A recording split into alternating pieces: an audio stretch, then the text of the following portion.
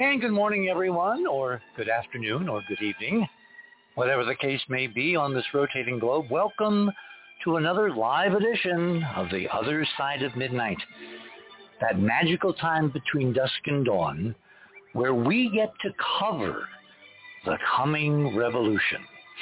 Now, what do I mean by that? Well, last night we discussed at great length with some very interesting guests, David Sarita and Joe Cerletti. Ron wasn't able to join us because of, shall we say, weather issues. But we had a really in-depth discussion, which escalated very nicely. And toward the end of the show, when I talked with Georgia Lambert afterwards, she says, "Oh, I was dying to get in. I was dying to break it." I said, "Why didn't you call?" Anyway, Georgia's on tonight, and we're going to be kind of examining some of the things we talked about in detail in the last hour last night, in the last hour on this night. And you'll see how, if this all works, this all comes together. The electronics all appear to be very well behaved. The wind shifted, the smoke is cleared, my voice seems to be kind of normal, so we'll cross our fingers and move on. This show tonight, the title, which of course attacks directly this horrible situation vis-a-vis Uvalde and all the other examples going back year after year after year after year. There's a growing sentiment that I've picked up now, both at the official level and at the grassroots level and in between, that enough is enough is enough. So I want to talk tonight about solutions, and I want to talk about causes, because we're going to talk tonight about something applicable to these mass shootings that, frankly, I think is receiving far too little attention. And I only decided at the last minute to get into all this tonight because I discovered something so stunning, so startling, so shocking in the Uvalde data itself. And when I lay this out, you're going to see what I mean. That it had to be brought to your attention. And what we do with it, if there's anything we can do with it, because we're in a society that I don't think is quite ready for some of the modeling that I'm going to propose for why this is repeatedly occurring. But, that's going to be the conversation. What do I want to do? I want to go to The Other Side of Midnight. If you're new to the show and you're listening on some device and you don't have your computer or your cell phone actually on, you want to find our URL, theothersideofmidnight.com. Want to click on that. That will show you our tonight's banner. At the very top of the page, just scroll down just a smidge, was Uvalde just the latest in a continuing secret ritual? I mean, this is going to really raise sparks, and we're going to get into politics. Warning, we will. But we have two friends and colleagues here tonight, ultimately joined by a third. We all know each other's work. We all respect each other. So hopefully the conversation will shed far more light than heat on some of the very controversial things we are going to be discussing. So let me start. If you go to the banner and click on the banner, that will take you to the guest page. And then right under that, you'll see to listen to the show. And then there's fast links to items, me, Ron, and Robert. Click on my name. The first item, of course, is President, as part of his duties, officially visited Uvalde today, and there are live updates on that page, and there's background and all that. That's kind of like the news peg. Item number 2 is into the complex background to the reason why item number 1 appears. Why does the president have to go politically to Uvalde? Because there was another mass shooting of U.S. citizens, and no one for decades has apparently done anything effective. When you look at the stats, compare us to any other high-tech civilized country on the planet, we are number 1, both in gun crime, mass gun crime, as well as the sheer amount of weapons that are washing around in this society. So yes, tonight at some point we're going to talk about the Second Amendment. We're going to talk about, a bunch of stuff. But what I want to do is lift the conversation to a higher level because I want to talk about causes.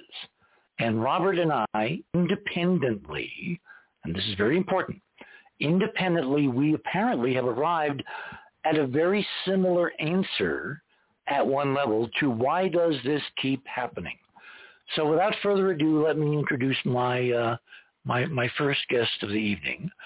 Robert Morningstar is a specialist in photo interpretation, geometric analysis, and computer imaging.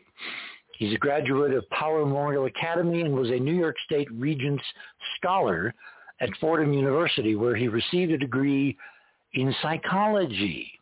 And we're going to be talking in depth about psychology tonight, among other things.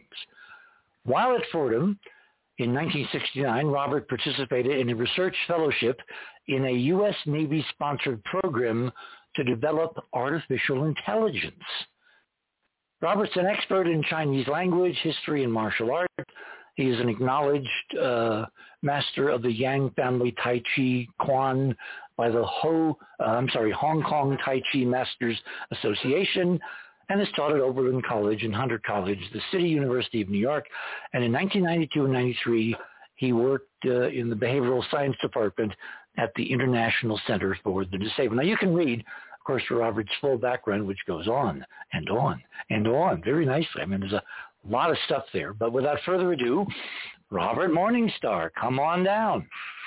Hi, Richard. Oh, dear, and we have a terrible noise in the background. It's a high-pitched hum that sounds like a power drill. Well, I'm sorry. This is the background noise of New York City. What? No. There's something running in your room. It sounds, machinery. I'm not running any machinery, and I've turned off all my drives.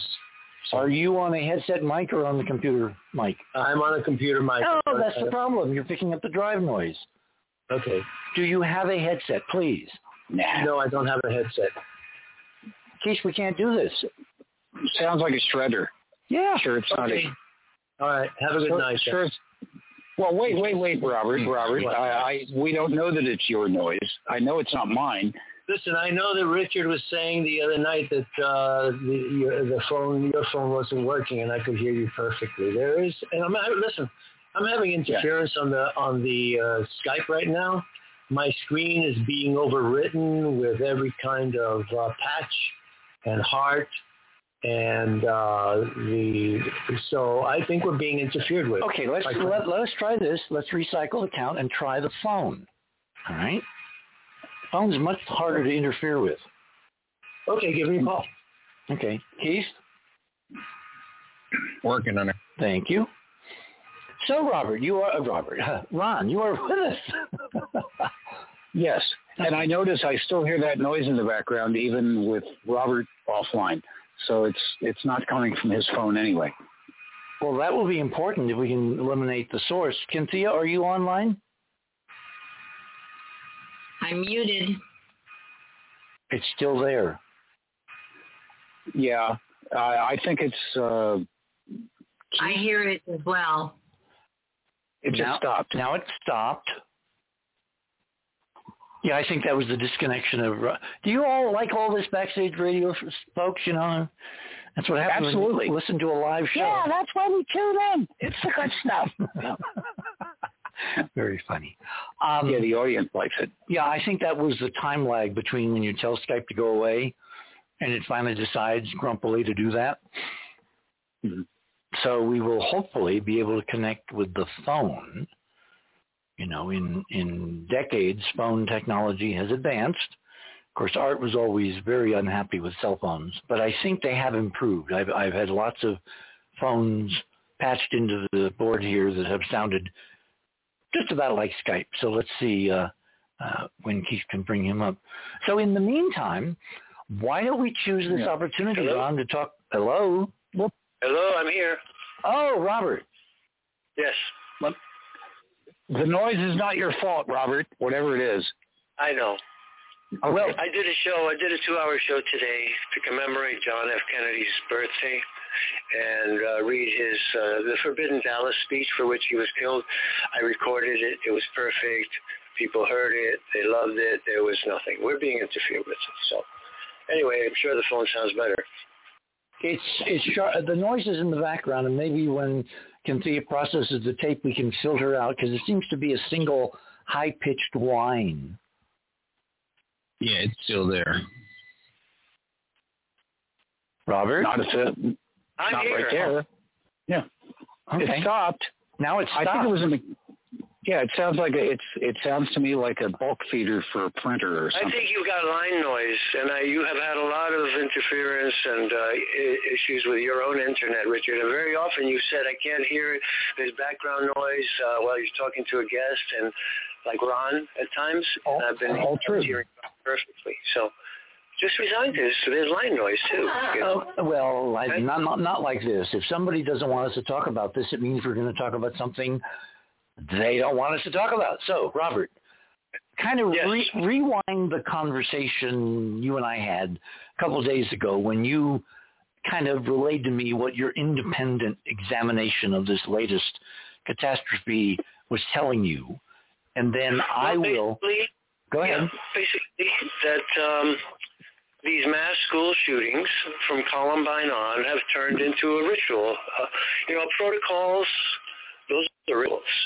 And Columbine, the cops showed up, the shooting was going on, and they waited outside 3 hours before they went in. The other thing that bugs me about Newtown and Parkland and Uvalde is there's always a shooter drill a couple of days or weeks or a week or two before it happens. This Uvalde... The latest news that I have for you is that the Uvalde shooter, Salvador Ramos, was in contact with the Buffalo shooter, Peyton Gerbron, through a website called Discord. And apparently these two fellas were exchanging ideas and views about shootings. And there seems to have been a third person who was acting as a moderator. And that's something that no one in the news has reported. This is information that's coming... Hang on. You mean as of yet? As of tonight on your show? Yeah. Okay. They're not telling you this. Well, it will eventually get reported. It's just about the time lag. Yeah. Well, as you know, I have a wide network of investigators and intelligence helpers, and I'd like to thank John and David, who have helped me with compiling that long list that I've submitted. This is the first time I haven't submitted one single picture, but I noticed. It's a compendium of all the most pertinent news articles that have come out, and the most important ones are at the bottom. And I will recommend people pay attention to those two. I'll get around to them. But this is right in line with the shootings that I mentioned before. Parkland, Sandy Hook, Columbine, and several others. And it always involves a disturbed youth who's been spotted before with a lot of problems, emotional problems, social discord among his peers. And we're getting a really weird story about Ramos, and they're trying to paint him as a person who was bullied. Quite the opposite. One of his classmates came out recently, a young fellow whose family name is Arellano, and he said, I have to come out and tell you this, I'm putting this out. He wasn't being bullied. He was the bully. Ramos was the bully, and that he was mean. He said he was a bad person because he liked to hurt animals. Now, the other weird things are, if you look at his picture, the kid does look disturbed. His eyes bear a very, very sinister look that the Japanese call seppuku, and the Chinese call three-sided wide eye or wolf's eyes. It's when the pupil doesn't touch the top of the eye, the top lid and the bottom lid, and produces an eye that has white on both sides. the eye will either drop down or the eye will rise up, and you'll see three-sided white eye. That's what the Chinese call it. And this is something that I learned from the foremost master of Chinese physiognomy was Dr. Timothy Marr. And he wrote a book called Chinese Face Reading. And I had the privilege of knowing him and studying under him in 1976 and 77. And he taught me how to find to see these traits. Now, the interesting thing about three-sided white eye. When you say three-sided, are we talking an equilateral triangle? We're talking about seeing white on both sides of the iris and white either under or above. That would be roughly an X. When you roll your eyes up, when people roll their eyes up, look up into the top of their heads. Sure. Yeah, that's three-sided. It's because the eye shows white on the sides and on the bottom. Now, if there's one that's even worse, and that's when the eye shows white all around, and the Chinese call that snake eyes, and that is a violent psychopathic person, quite easily capable of murder. The three-sided white eye, which this kid has, and if you've seen the picture that looks like a mugshot, real close up, and he looks also drugged, and I'll talk about the drug element. Yeah, I have not seen this picture. Let me ask this: do we have any data besides Chinese folklore about this? Well, it's a Japanese tradition. It's an Oriental art to Chinese. You have a degree in psychology. I'm just wondering if Western science has looked at this and said, oh, yeah, these traits can be reflected in the eyes. Well, I haven't seen any peer-reviewed literature on it, but cops know what I'm talking about. Right. I believe it is recognized by mainstream psychology. They just don't. There's no single explanation for it.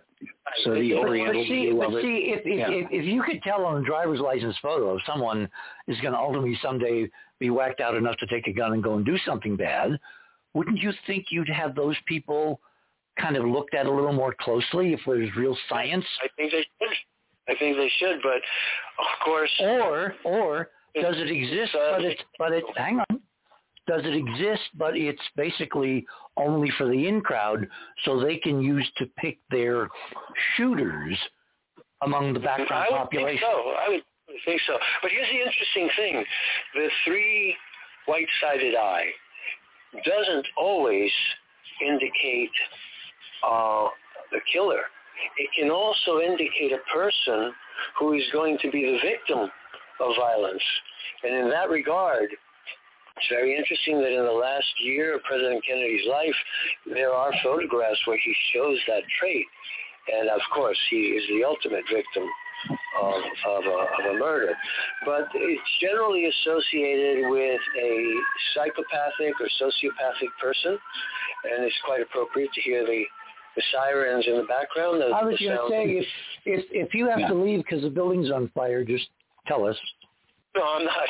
The building's not on fire. We've actually had fires in the building. Well, if we're under attack, who knows where they'll stop. So go ahead. Well, let me get back to this because I really want to give you this profile of Ramos, okay? So one of his classmates said he was the bully, not the bully, that he was mean, and his words were he was a bad person because he liked to hurt animals. And if you read that the orchestration article at the bottom of my list, orchestrating a mass shooting, you'll find that the fellow in Buffalo also had that trait and boasted about decapitating cats. So this is another trait that needs to be looked at. Meanness to animals is just one step removed from meanness to human beings. See, what I don't understand, look, this is not my field, so I'm going to ask a lot of dumb questions.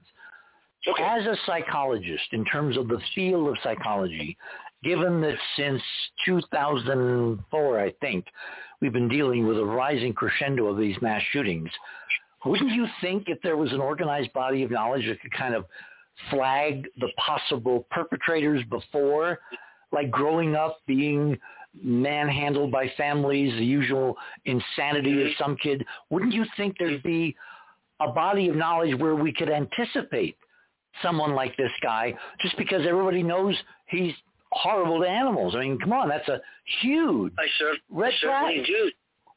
I certainly do. And this, that's getting into the realm of that movie, Majority Report. Pre-crime. Yeah. Minority Report. Minority Report. Yeah. With Tom Cruise. You look at that movie and you say, look, this technology is here already, They know, but because you don't want to use a person's looks, right, as an excuse for inferring criminal behavior, you can't act on it. No, but wait. Hang on. All that is an indicator that these people need to be subjected to a battery of psychological tests. But then you put them in the hands of a shrink who then the psychological battery of tests could turn into battery and actually push them over the line. It's a very, very difficult thing to deal with. But on my show today, Dr. Raymond Singer, who I'd wanted to have on the show, but he can't stay up this late. He goes to bed really. He pulls out 3 or 4 textbooks that one is called Why They Kill, and violence and mass shootings. And he had the 3 books. I can ask him tomorrow to give us the titles. But there is literature there, but people don't pay attention to it. The media doesn't want to cover it. But this is a fact. When you look at Adam Lanza, the kid who shot up Newtown and the Sandy Hook school, same thing. Look at his eyes. He has the same kind of eyes, the same three-sided white eye, white-sided. So you would say, again... eyes. It's called wolf eyes, by the way. When it's 3 sides, it's called wolf eyes. Okay. And when it's all 4 sides, it's snake eyes. Well, so when Chinese 5,000-year-old Chinese, medicine looks at this, what's their recommendation? What do they say? I'm looking for the right word here. The remedy? The person holding these traits. What would be exactly? What's the remedy? What did the Chinese do? Well, it's interesting you should ask, because this skill, this art, is used for 2 things. One is diagnostic, medical diagnosis, and the other one is prognostication or fortune telling or future fate telling. The position of the ears relative to the brow, the position or the shape of the cheeks in relationship to the chin and the nose. There are 5 points, but in total there are 78 points on the face that deal with wrinkles and furrows and scowl lines. So what you're saying is a Chinese database, which again is 5,000 years and very, very pragmatic, very empirical, it developed a code so that you could tell the consciousness of the person inside by what was molded of their appearance by emotions outside. On the outside. Let me give you one simple example. It doesn't deal with murder. I studied this, as I said, since 1977. And I started to notice certain furrows and wrinkles on the brow. And over years, I had 3 people who committed suicide. And in the days before they committed suicide, I noticed a unique wrinkles and furrows on the brow that looked like not lines, not horizontal lines and not just vertical lines, but both at the same time. It looked to me like a tic-tac-toe wrinkle. And sadly, one of these people was my cousin. And over the years, I learned to recognize that. A couple of years went by, and I have a dear friend and a Tai Chi student who was utterly devoted to her mother. And when her mother died, it was devastating.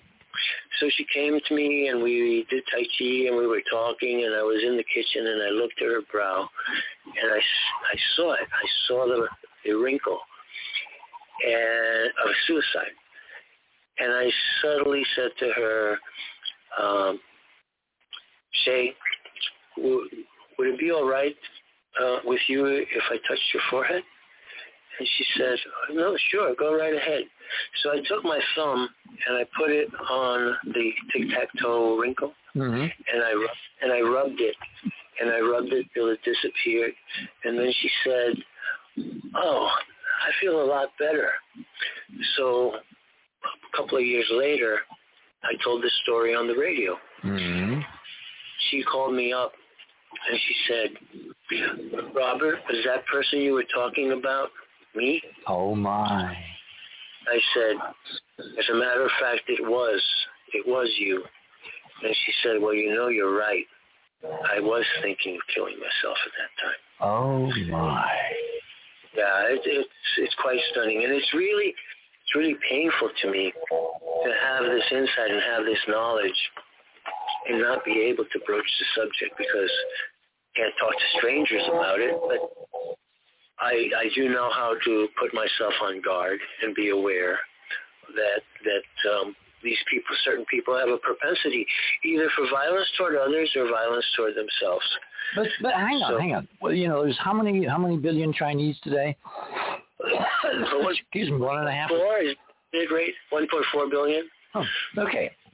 With a society that ancient and that complex and that interesting, I'm fascinated how this modality for analysis, in other words, you could machine automate this where you take people's pictures and you see the ones that are at risk. And you could automate it. In other words, if we're serious about mental health, as of course the GOP is now saying, oh, more mental health. Well, Abbott cut $200 million from the Texas mental health budget just the other day, just a few days before Uvalde. And then he said, well, mental health is obviously the answer. If the mental health community had the resources, could we not use this technique based on a culture with 5,000 years of empirical, it works? Forget how you know it works. You don't need to know it works. You just know it works. And well, I don't think so because people don't stay in the same emotional state 24/7, and these characteristics emerge. But everybody's taking selfies. Current, yes. So many images. So you put an AI on the thing. You look through your database. People are refreshing their images. You can even make it like a personal app where it would tell you you may need to talk to somebody. Well, you know, Richard, I use it regularly on Facebook. People send me friend requests, and I used to accept everyone, but after having experienced some real whack jobs, crazy people, infiltrators, enemies, you know, I check everyone. And to be quite frank with you, I do use it in analyzing the pictures that they put out. They think they're good pictures, you know, like they look good in this picture, but I will see some of these characteristics and I'll say, not this one. On to the next one. It's a very, well, by the way, since I mentioned it, it's a very hard book to get, but it's called Chinese Face Reading by Dr. Timothy Marr, M-A-R-R. A wonderful man. He was one of the last Hanlin scholars. He was educated in the Imperial Academy before the Republic of China, and he came to the West, and he told me a very interesting thing. I'll tell you what, hold on. We're at the bottom of the hour. Time is fugiting. This is fascinating, Robert. Hold it right there. My guest this morning, first guest, and Ron Gerbron is kind of hanging around the background, accumulating data, and we'll have some comment, I'm sure, when we return. I want us to post, Robert, if you can hear me, I want you to post or send to Keith the link to this Chinese doctor's book, because this is really interesting, and we'll get into why it might work when Georgia joins us in the third hour. You're on the other side of midnight. My name is Richard C. Hoagland. We're talking tonight about how can we stop, finally, this insanity of mass shootings in the United States rising on an exponential curve with nobody, apparently, with a clue as to how to get to the bottom of this and arrest this awful, awful trend. We shall return.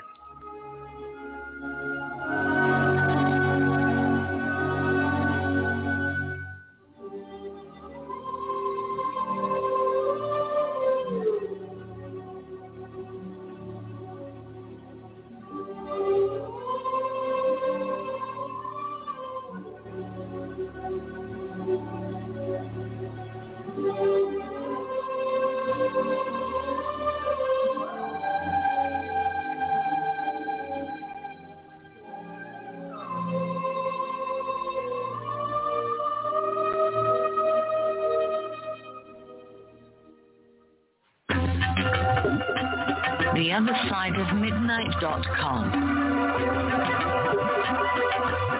Tune in to listen to Richard C. Hogland and his fascinating guests.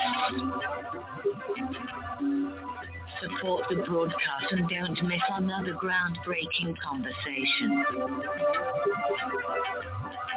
Join Club 19.5 to get access to exclusive member benefits. Listen to past episodes anytime on any device. Search the archives of over 180 episodes. Membership costs $9.95 a month, 33 cents a day. Talk radio at the cutting edge of science and thought. theothersideofmidnight.com.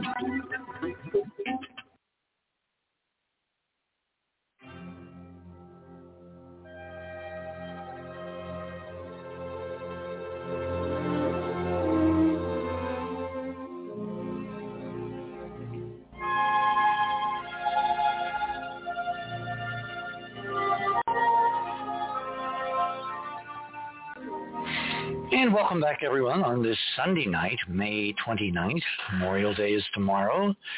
End of the week. What's going to happen this coming week? You almost kind of don't want to ask that. My first guest this morning is Robert Morningstar, and he was talking to us about the fascinating practice, obviously based in an empirical reality in Chinese 5,000-year-old civilization, that you can actually tell what's going on inside a person by looking at their faces. Robert, please continue.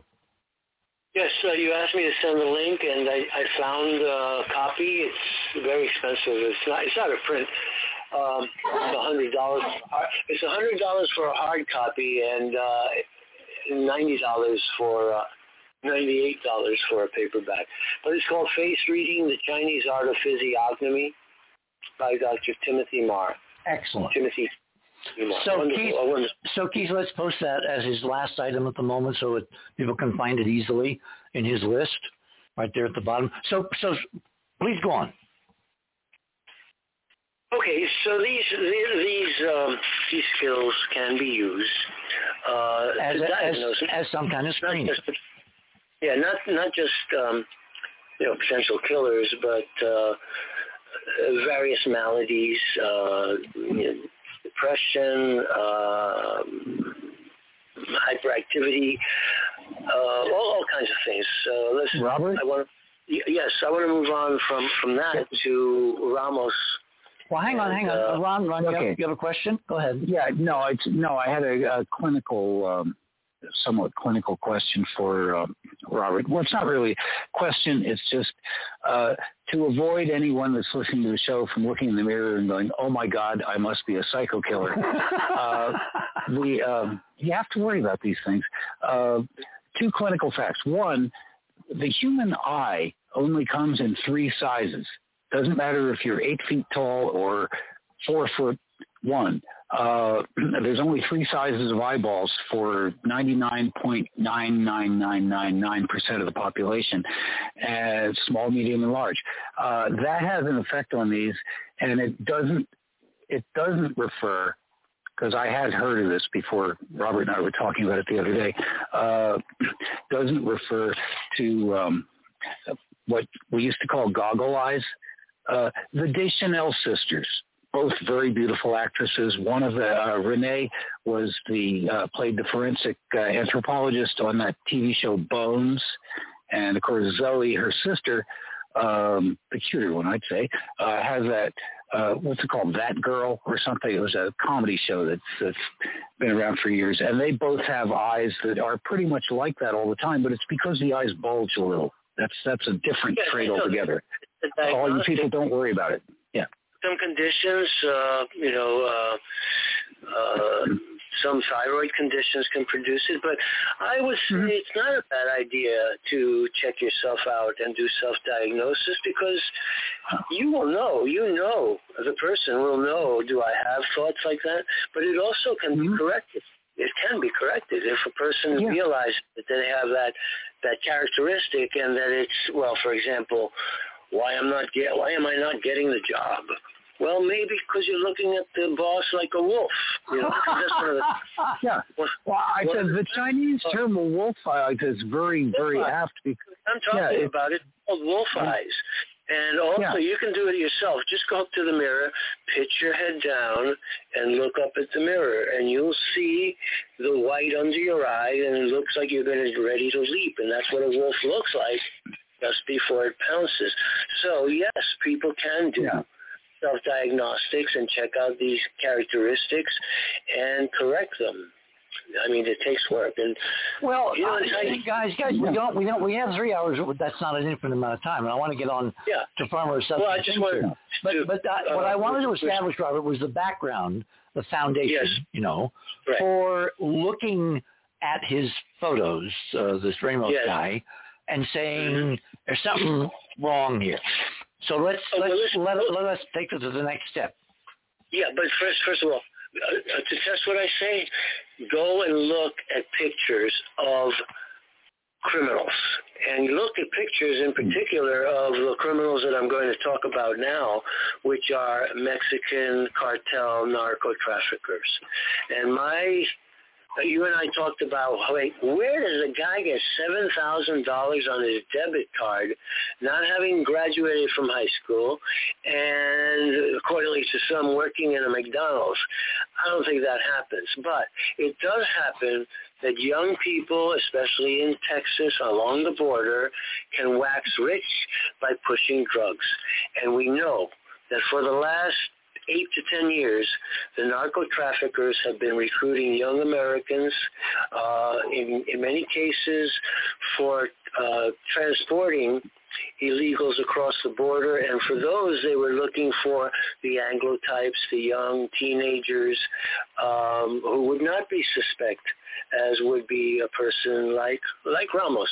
Now, Ramos, I believe, he looks drugged in the photograph as well. He was the saying we used to say, he looks doped up, right? His eyelids are droopy. He's showing the three-sided white eye. He's not looking at the camera. I believe that, let me just, another background.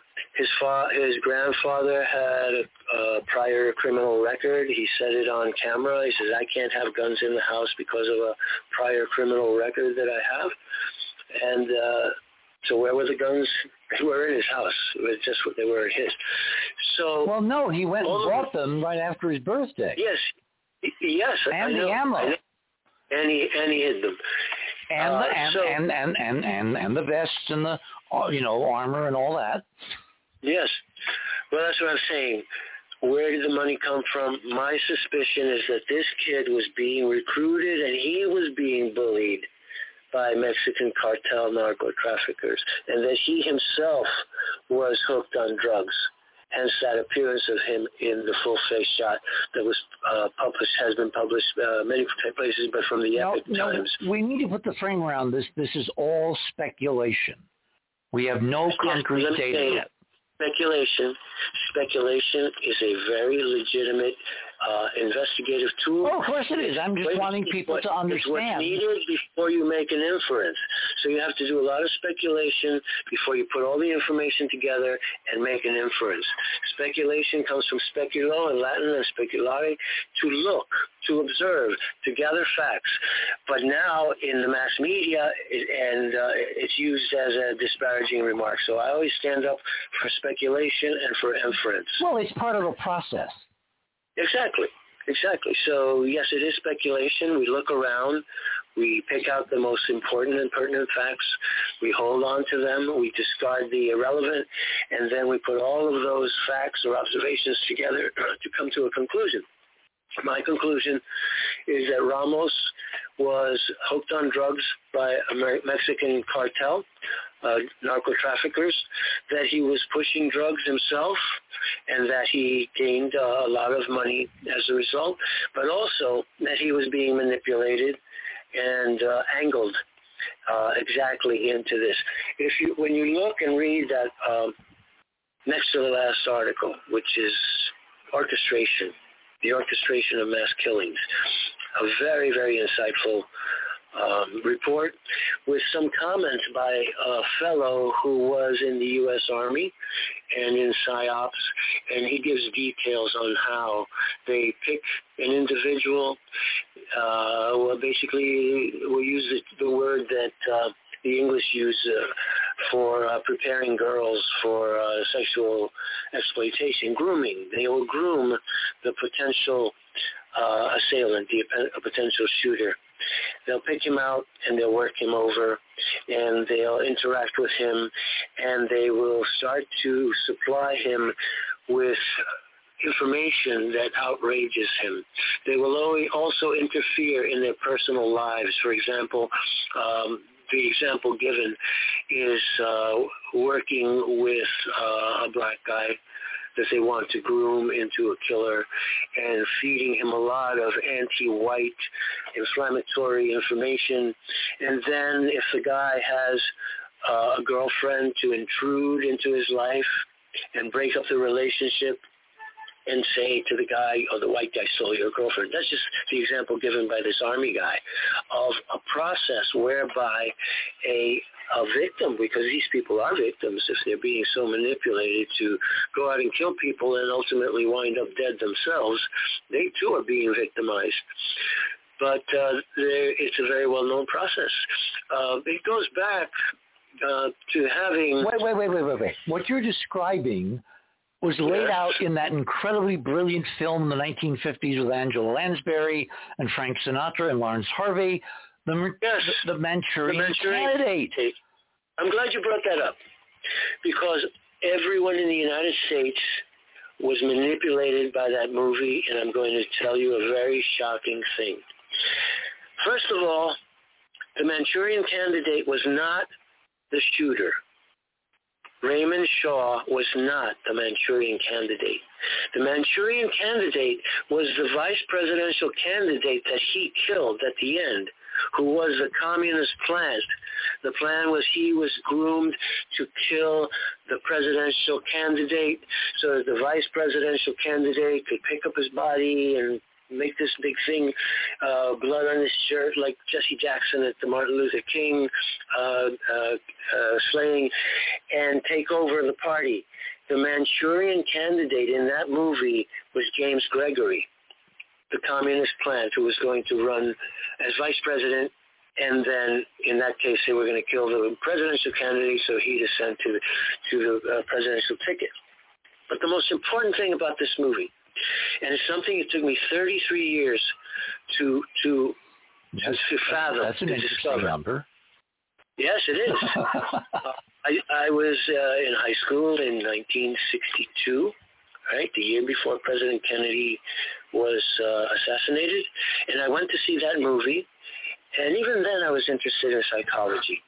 And the movie puzzled me on many levels, like the change from the scene where it changes from the operating room arena where all the communist commissars from different countries are watching the mind control apparatus being exercised on Raymond Shaw and Frank Sinatra and his platoon, who were captured by the North Koreans, kidnapped, taken back, worked over, then put back, right, to become sleepers, okay?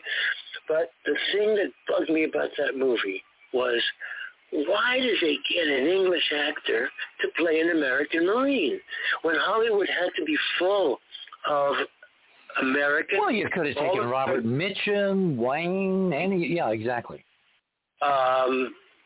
What's his name? Lee Marvin. Yeah. Lee Marvin was a real U.S. Marine, and he was in the Battle of Saipan and Okinawa. And later he was in that brilliant film, The Dirty Dozen, remember? That's right. Well, let's get this. So I get involved. I discover the doctoring of the Zapruder film. Then I discover the mangling of the forensic evidence, the swapping of the body of Tippit for JFK. And then I said to myself, I really got to review all of the the best and most important assassination movies that have ever been made. And so I went back through my repertoire from childhood. And interestingly, the first movie that came up is Suddenly. And who's in it? Frank Sinatra. The next movie was The Manchurian Candidate. The next movie after that was The Jackal, and then Behold the Pale Horse with Gregory Peck. So I decided to review all these movies and to get, there's a message. You know, we now know about predictive programming and subliminal seduction. So I start going through the films, you know. I see Suddenly, and wow, Frank Sinatra. And then I watched The Jackal, and then I go to The Manchurian Candidate. And this was an epiphany. I turn on the VCR, I start running the movie, and then I see the names. Manchurian Candidate, starring Frank Sinatra, Angela Lansbury, James Gregory, and introducing as Raymond Shaw. Do you remember his name? Wasn't it Lawrence Harvey? Yes, sir. And I had a hallucination because when his name came up, I saw a giant L, a small A, a small U, a small R, a big E, a small N, a small C, and a big E. Lee Harvey was embedded in the English actor's name that the American public saw for a year before the John F. Kennedy assassination. Now that's interesting. Yes, it is. I mean, again, could be coincidence, but this is looking really. Well, here's another coincidence. So wait, hang on. When did the Manchurian Candidate come out? I don't remember. 62. Then Kennedy's I was in death. 8th grade. Okay, so his death in 63. So, well, I mean, if someone, do you have any background on the film? Who wrote it? Who did the screenplay? Who decided to produce it? Who put the money? Yeah. Because to me, if this was a forewarning, like a deep cover forewarning, or John Frankenheimer was the director. And here's the really interesting thing. I've learned that President Kennedy wanted to have that film made. Really? And yes, he did. He wanted to have that film made, and he... well, you know the other film that Kennedy absolutely insisted be made was 7 Days in May. Oh, of course. Yes. Well, you put the two together. If you put those two films together, you will have an overlay of the John F. Kennedy assassination, because it was the deep state and it was the CIA.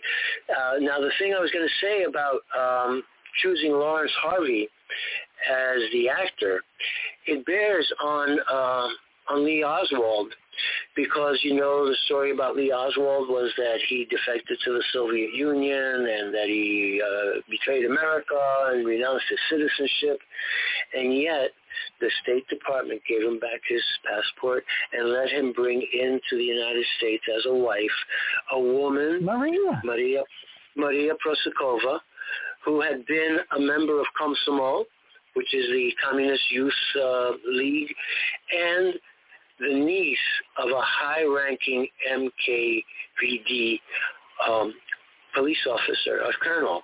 The MKVD was like the FBI of the Soviet Union, and they let him bring her back. He went over there as a double agent. Yeah, of course. And he got a job in the Minsk radio factory. But get this, the point is, Lawrence Harvey, that was not his real name. He had a Slavic name, and he was born in Lithuania. He came out of the Soviet Union.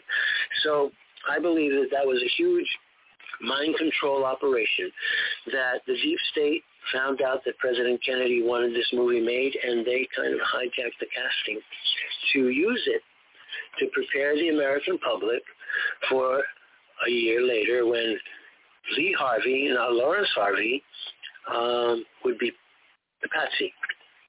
Wow. That's how deep mind control goes. So that... See, the question I have, it's not the theoretical part of this that I really disagree with. I just disagree with the actual practical technology. Because I don't know of any mind control back to and including the brainwashing and all that from the 50s in North Korea and all that really ultimately works. It's 100%. And the Russians perfected it. Here's another thing. The Russians were doing brain implants in the back of the head behind the right ear and implanting electronic devices that they could use to control people. They could make them hear voices in their heads. They could give them terrible headaches. They could affect the behavior. And the reason it's in the back of the head, it's very close to the brainstem, the medulla oblongata. Okay, well hang on. Let's bring this back to Uvalde because we could do this all night. Uvalde. Well, the point is that this kid has all the signs of having been manipulated, brutalized. The other part. So hang on. How long does it take? And there may not be any way to know this. I mean, your psychological background might give you some, but to me, the breaking down of a human will, so the person becomes the slave of whoever is controlling them or running them or whatever, is not an easy process. It takes a lot of time, and it takes a lot of stress and a lot of concentrated effort. And you see this in the reports of the so-called, what do they call those, monarchs. Yeah, the monarchs. Yeah, I was going to say that. But this kid's only 18. He lives in a small town. He's got grandparents and two parents and all that. When did he when did he disappear long enough for someone to do this to where he will walk in to an elementary school and massacre 19 fourth graders? He doesn't have to disappear because now with cell phones, the people whoever was controlling him had direct access to him anytime. Yeah, but don't you have to actually feed it takes time. It definitely takes time. Don't you need to feed the subject a litany of drugs and stimuli that basically break the consciousness and remold it in the runner's pattern? I would say it can be done in a year, depending on whether the person is unconscious of the event or willing. I could do it in 3 weeks. Yeah, you probably could, Ron. You're forgetting Patty. You're forgetting Patty. Lured into a gang. Yes, hang on. Hang on. Robert, please pay attention. I believe, Ron, you're referring to Patty Hearst. Yes. Yeah. Talk about it. Yeah. Let's let Ron talk about Patty Hearst and why 3 weeks. Come on, you don't boast about something like this. No. It's the point is that what you need is to have someone that is not psychologically anchored very well. They're drifting. So you pick the right target. You pick a sensitive, totally open, wounded person who is basically in some kind of consciousness degradation. And you use that opportunity. They've already destroyed their own value system by convincing themselves that the whole world's against them and all this other stuff. That comes out of them. You just find the right target, and you can they're much easier to manipulate, to destroy their value system. And somebody that was relatively frivolous in their perspective, like Patty Hearst, that's easy. That's easy, so to speak. Okay, Robert, go ahead. I don't think. Go ahead. I just want to say, it doesn't take a year, and it doesn't. Very good point. They break the person down, and if you start with a person that already has low self-esteem, or they have a high self-esteem, and you break it down, for example, with self-hatred, right? Yeah. White people are guilty. White society is guilty of every crime in the creation. Nothing is good about the founding fathers. All of that malarkey. That wears down the person. So here we have a Mexican boy, or he may have been Salvadoran. I think he was Mexican. So regardless, working on that person. But I wanted to say there was another strange characteristic besides being mean to animals and wanting to hurt animals. The boy hurt himself. he claimed to slash his face and make cuts on his face and go into school. And he said, "Hey, what happened to you? Who did that?" And he'd say, "I did it." But we know when you look at the pictures of these Mexican cartel narco criminals that face scarring, tattooing, all of these mutilations are part of the initiation. Okay, so, I need to speed this up just a bit, okay? So forgive me. You got this guy, and you made a good case that he probably was a mule for the cartels, and they probably supplied him with enough money that when he wanted his fantasy, which is 2 AK-47s for his birthday, 18th birthday, and a 400, rounds of ammunition, hollow point, I believe, he was able to go and buy them, plus the armor and who knows what else. Why would if we're talking about grooming, we're talking about patterning, we're talking about a Manchurian candidate, why would the Mexican drug cartel want to kill 19 kids in Uvalde? Because they hate the United States, because they want to inflame the Robert, situation. Come on. That's you think the cartel loves the United States? What does Uvalde have to do with the United States? It's another town, mostly Mexican. They're kindred. Yes. It's like Ukraine and Russia. This makes no sense at that level. So I think he screwed his benefactors is what happened. Mexican community against the local government and against the federal government and exploit that hatred to their advantage. That's why. Okay, clearly that... I don't think it's the state. I don't think it's the FBI. Clearly that is speculative. Because I would agree that this guy was programmed to do this, and I have evidence to back that up.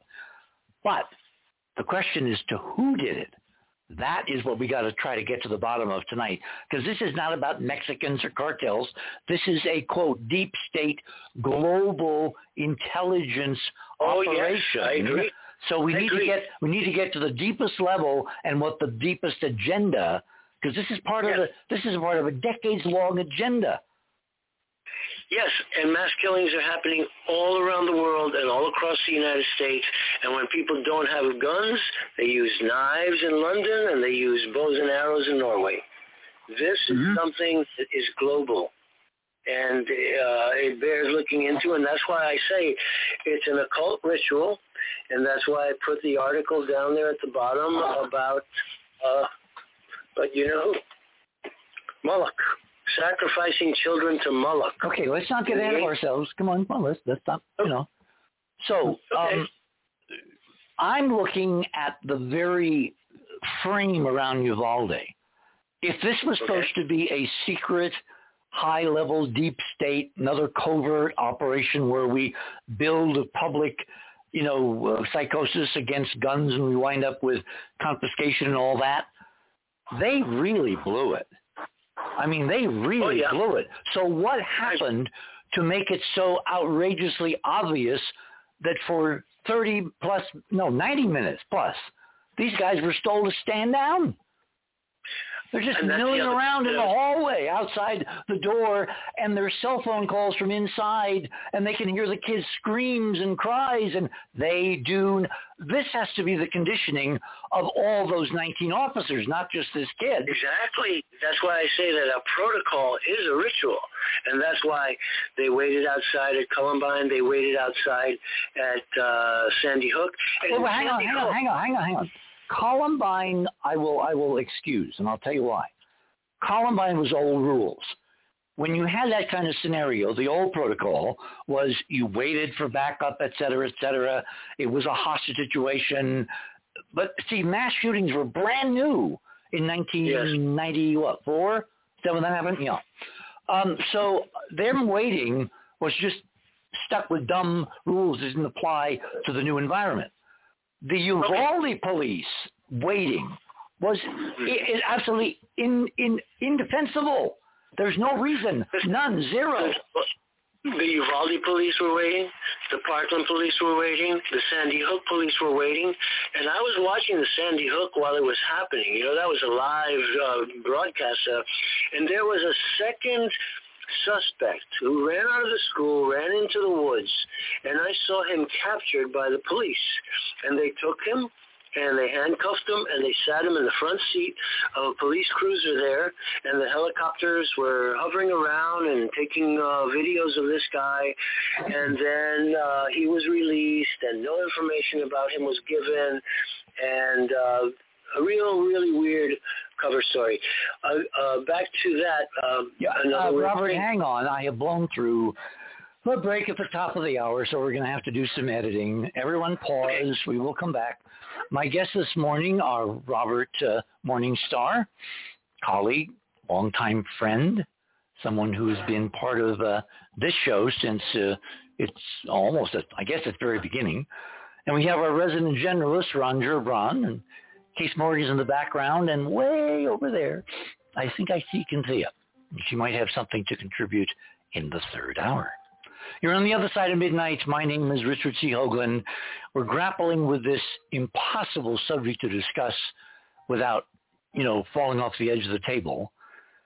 What happened in Uvalde, and is it part of a long-term, decades-long pattern leading us in some direction that all of us, except these guys, do not want to go?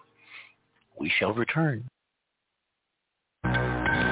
Membership costs $9.95 a month, 33 cents a day. Listen while you travel or as an environment for your endeavors. 8 cents an episode, 2.5 cents per hour of content. theothersideofmidnight.com.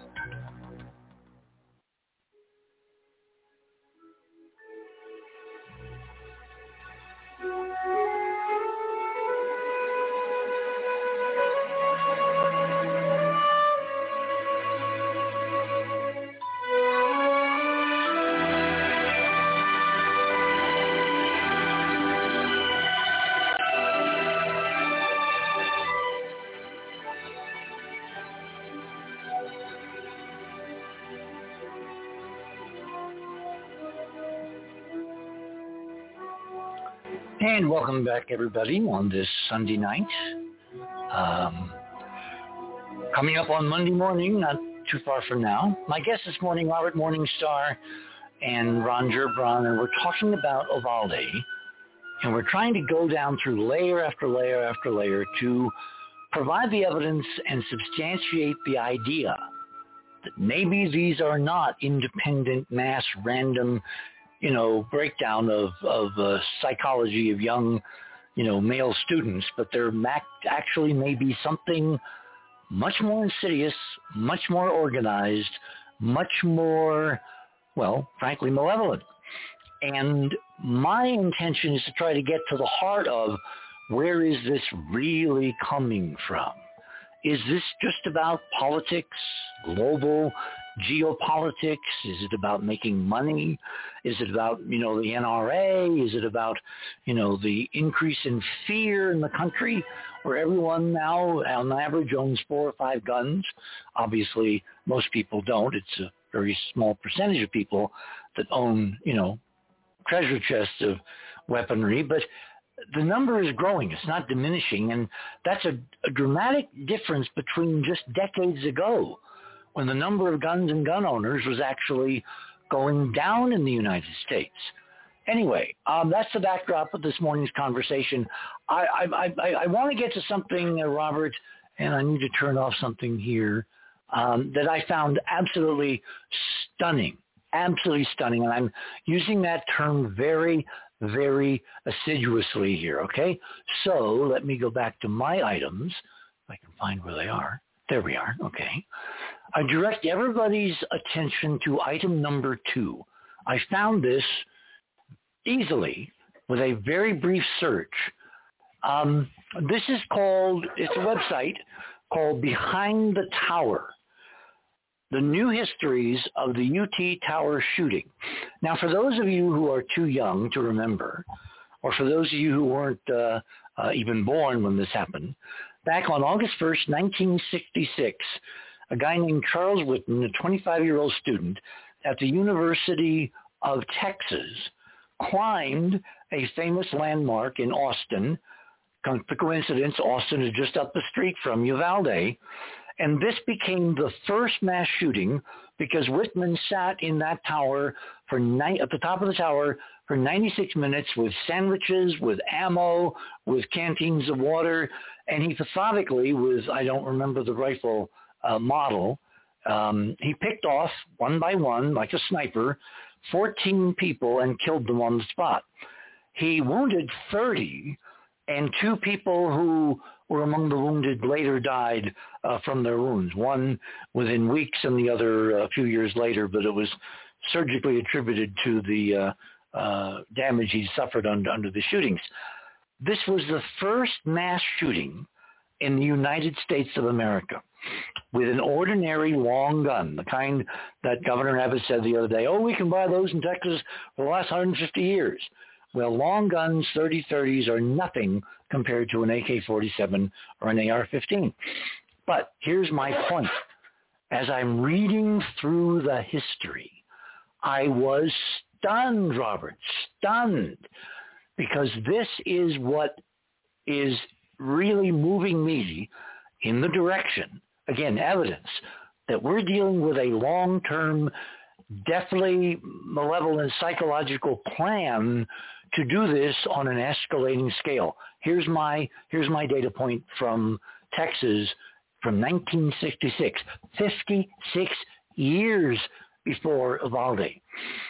On August 1st, 1966, a 25-year-old University of Texas student, Charles Whitman, went up to the observation deck of the UT Tower armed with guns, ammo, and canned food. For 96 minutes, he held the campus in a state of terror, killing 14 people that day and wounding more than 30. One of the wounded died a week later, and the other died decades later of injuries connected with his bullet.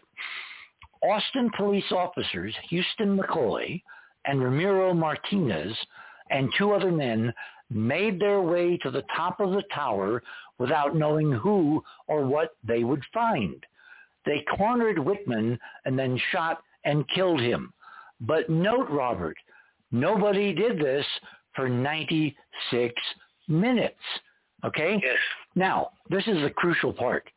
Later, it was discovered that Whitman had murdered his mother and his wife in the early morning hours before his rampage. Pattern? Right. Yes. It was in place in the first one. The pattern. Adam Lanza killed his mother. Ramos shot his grandmother. And the pattern is there. Okay, so hold it. I want to go mainstream first. Delving into your psychological background, dealing with disturbed kids and, the usual problems of bullying and all that. We have a pattern now of these shooters shoot their loved ones, those closest, before they embark on the rampage. Is there anything in mainstream psychology that would indicate this is producing the pattern? Well, I think it's the trigger for the onslaught that comes afterwards. What do you mean trigger? So, well, it is the event that makes the person go berserk, basically. Right? They may control it, but for some reason, the... wait. You mean it sounded like the secret word. They're going along with the usual crap and all that horrible stuff. And then there's an incident that's right. That snaps them. But is the incident programmed into them? In other words, there's a threshold below which nothing will happen. But that trigger, it's almost like getting the blind phone call, picking up the receiver, and then getting your secret instructions. Is that what you're kind of talking about? Yes. You know what came to my mind as we just in this minute? A phrase came into my mind. If so-and-so ever says that to me again, then blah, blah, blah, blah. Yeah. The trigger. So that can be programmed. I believe it can be programmed. And people can be programmed over the telephone. That was in the old days. As I said now, the smartphones that kids are... and they're also being desensitized by video games. When I saw the entire video of the shooter in Buffalo, it looked to me just like a video game. just random shooting. The person popped out, boom, boom, boom, boom, with no, I hate to say it, but with no premeditation. Just reflex. Well, that's what's called training. That's why you go through training exercises. So when you're in combat, you don't think, you act. That's right, and that's one of the points that's made in that article that I included there on orchestration of mass shootings. So the desensitization of the person, the conscience, the practice. So you're saying, and this is very interesting, that these shooters, when they're in those scenarios, they're in the game, not dealing with real human beings. So it's just images in front of them. Now, when Ramos showed up in front of the door to the classroom 1111 and 1112, he said to the kids, "It's time to die." We know that because some of the kids, repeated it. How can you, if you're a programmed zombie, be aware enough to know that you're looking at little kids and telling them it's time to die? He may have been talking about himself. It's time for me to die. Oh, now that, no, let's not pass that over. That's very important, because when the cops are in the hall, all 19 of them, waiting for God knows what, an angel to appear and say, okay, you can go through the door now. And the little kids are on the other side crying and dying and calling 911. He is sitting there quietly waiting for them to come and kill him. That's right. That's right. Like a program. Exactly. But the other point you made, that when they start shooting, having been habituated by video games, they're not seeing people. They're seeing basically cartoon characters on a screen. It superimposes the virtual reality over real reality, actual reality, and they are oblivious. They just go in and start riding that thrill that video games give people. Gamers are totally addicted. Oh, people. Totally. Wasn't there some incident at a gamer convention a couple of years ago where a guy who lost went berserk? I remember. It's starting to come back to me. Maybe Ron can remember. Yeah, I don't remember that one. I do remember that. Ron can Google. Yeah. I have not heard of that. No, I didn't hear it. Yeah, there was this gamer convention, and this guy lost, and he went wild. He started shooting people. I'm certain of it. So was he? My memory may be foggy. It's possible. I never heard of that one.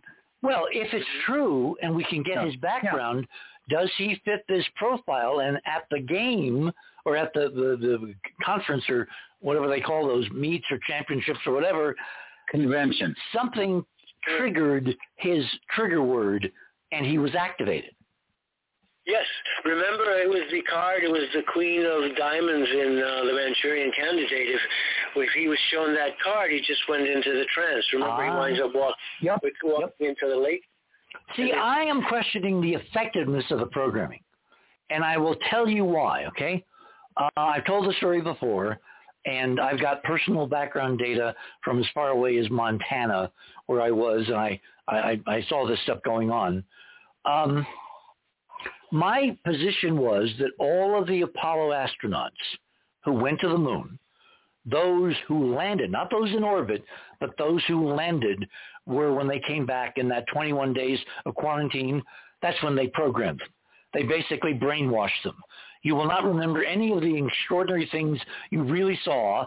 Here is what you saw. Here is what you did. Here is your timeline. And it goes on and on and on and on. So they all came out with the same BS story. And when Ed Mitchell and I debated on Art Bell one night for 3 hours or 4, I forget how long it was, Ed claimed he never saw anything interesting on the moon.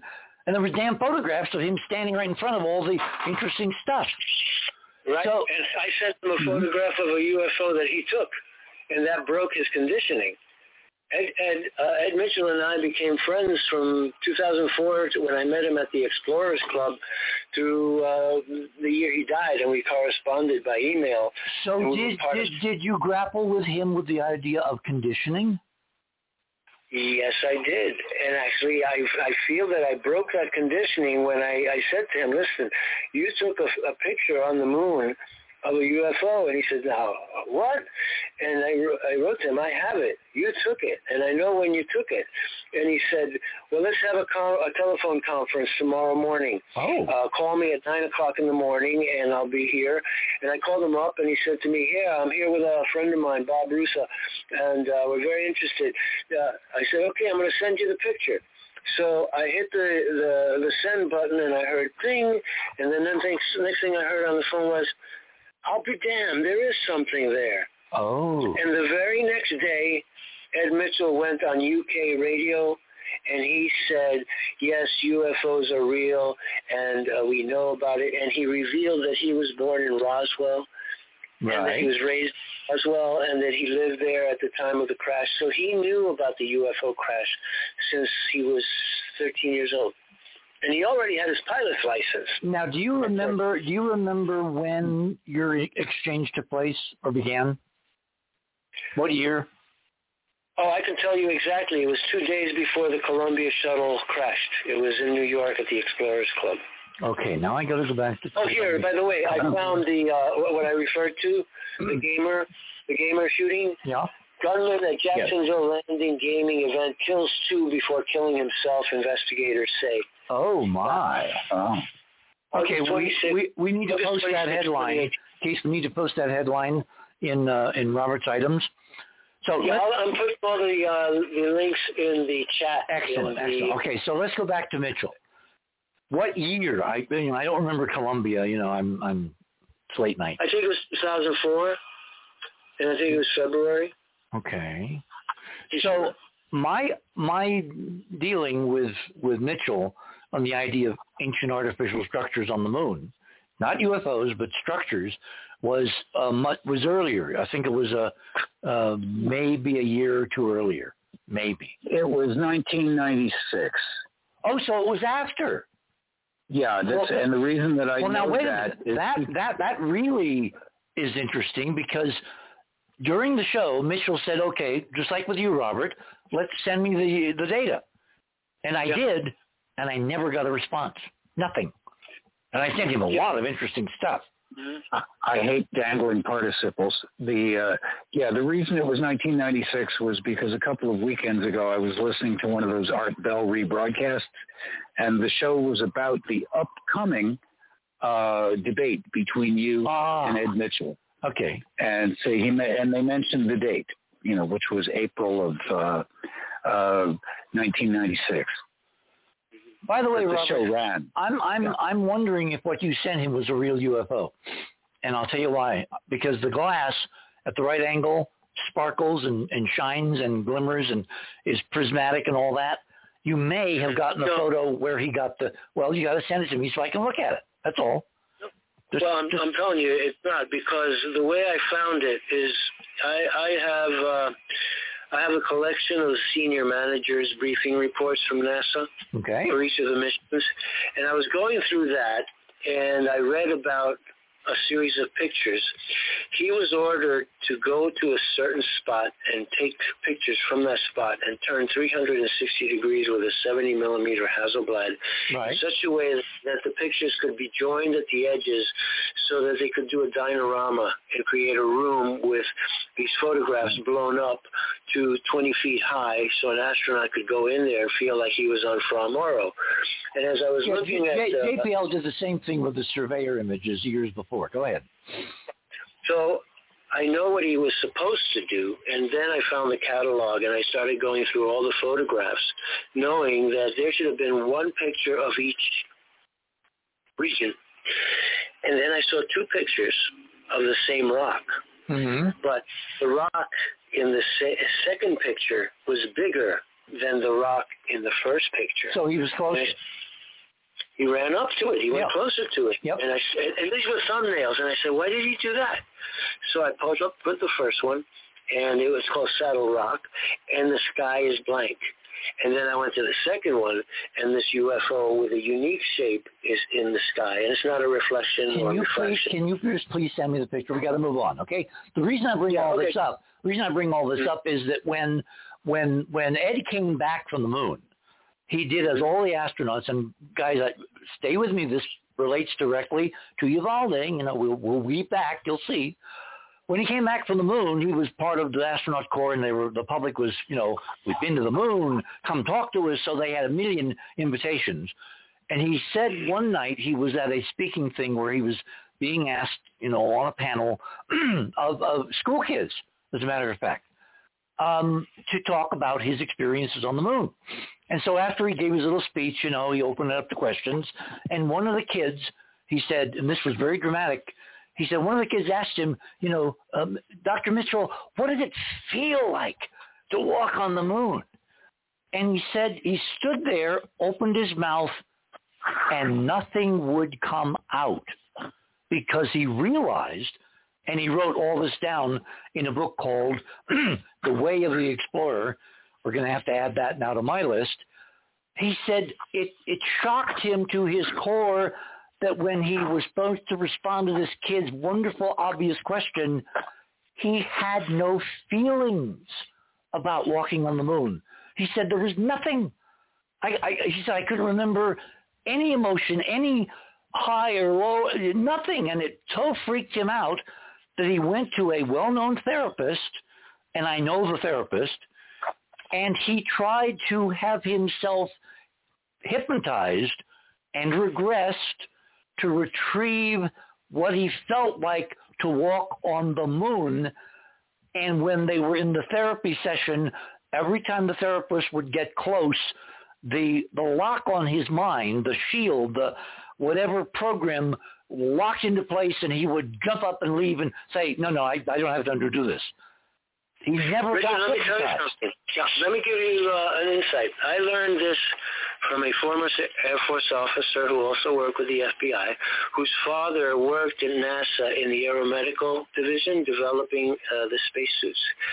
And he told me that his father was really high up there in the science of survival in outer space and the technology for building the spacesuits. And his father, like the astronauts, volunteered for an MK Ultra mind wipe. They were approached by NASA and told, listen, you are one of the most valuable people in the program. And if the Russians should get their hands on you and torture you, they could make you talk. But we have a technology that if you volunteer for this, you make sure that all those secrets will be sealed and nobody will be able to get them out of you. So they actually volunteered to have this done. And it does involve drugs, and it does involve hypnosis and electronic devices to create that wall that Ed Mitchell hit, and the one that Eugene Cernan broke through by painting. Remember? If you were indoctrinated, never speak about anything you saw on the moon, and you pointed it out. Oh, Alan Bean gave us. Alan Bean, I'm sorry, I said Gene Cernan. No, Alan Bean. Stunning artwork right. of all the ancient stuff on the moon. And the colors. Because it bypassed the part they controlled. That's right. They controlled his speech. You'll never. But they did not control his consciousness, his art, creativity, his ability to. In other words, he bypassed the filter either inadvertently or maybe deliberately. Or maybe intentionally. Yes. There's always plausible denial. Okay. See, could you do that? I was just imagining it, right? So it's very interesting. But you know what? The human soul, the conscience, really wants to tell the truth.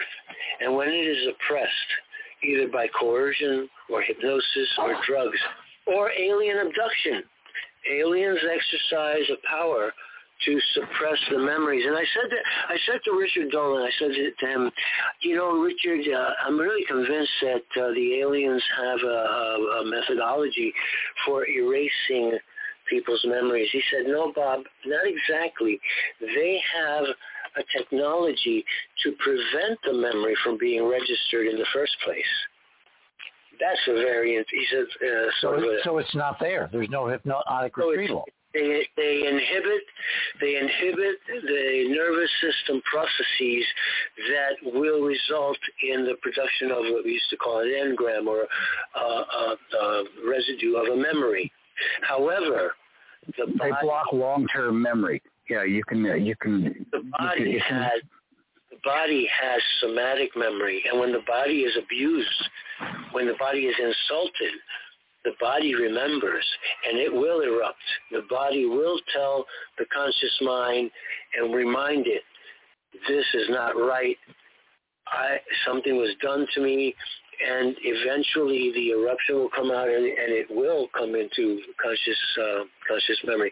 There's another trick that the Air Force used with people who had contact with UFOs or aliens, and that was to come in with the men in black and browbeat the person and debrief them for the real facts of the abduction. And I'm thinking now of Larry Warren, who was an Air Force enlisted man in the Rendlesham Forest incident. So they grab them, they take them in, they put them in the room, they get all the real information out of them. Then they get them again, they drug them, they hypnotize them, and under the drug state and hypnosis, they will stage a fake alien abduction. Bring in a fake alien and do these things that superimposes that experience over the real experience to prevent the real experience from being hold it there. We are at the bottom of the hour. We will come back to this, and then I'm going to finish my astronaut story because it does relate directly. You're on the other side of midnight. My name is Richard C. Hoagland. We shall return.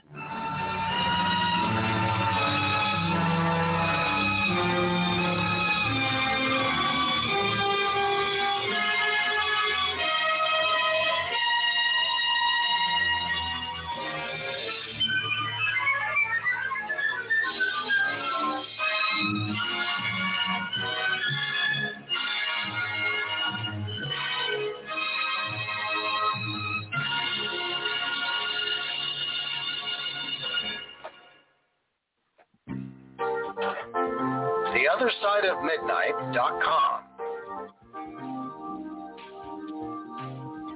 Tune in to listen to Richard C. Hoagland and his fascinating guests. Join Club 19.5 to get access to exclusive member benefits. As a Club 19.5 member, you'll gain access to the rest of this show and all previous 350 episodes. Membership costs $9.95 a month, 33 cents a day. Support the broadcast that provides you with the most interesting conversation available. Talk radio at the cutting edge of science and thought. TheOtherSideOfMidnight.com.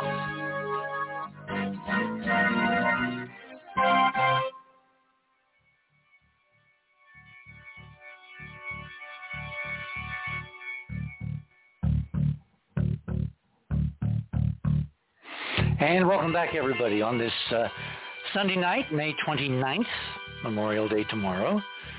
Observe properly and safely, and we'll see you next weekend. My guests this morning are Robert Morningstar and Ron Gerbron, and we'll be joined in about half an hour by our resident metaphysician. And you're asking yourself, what is the resident metaphysician doing in a discussion about Uvalde? You will see. So let me get back to my astronaut story, okay? Because when I heard this story from not only Ed himself, but also through the grapevine from the therapist who has wanted to remain, anonymous, I realized that there was a reason why there'd been no astronaut, disagreement with the official NASA position of what's on the moon, because they were brainwashed.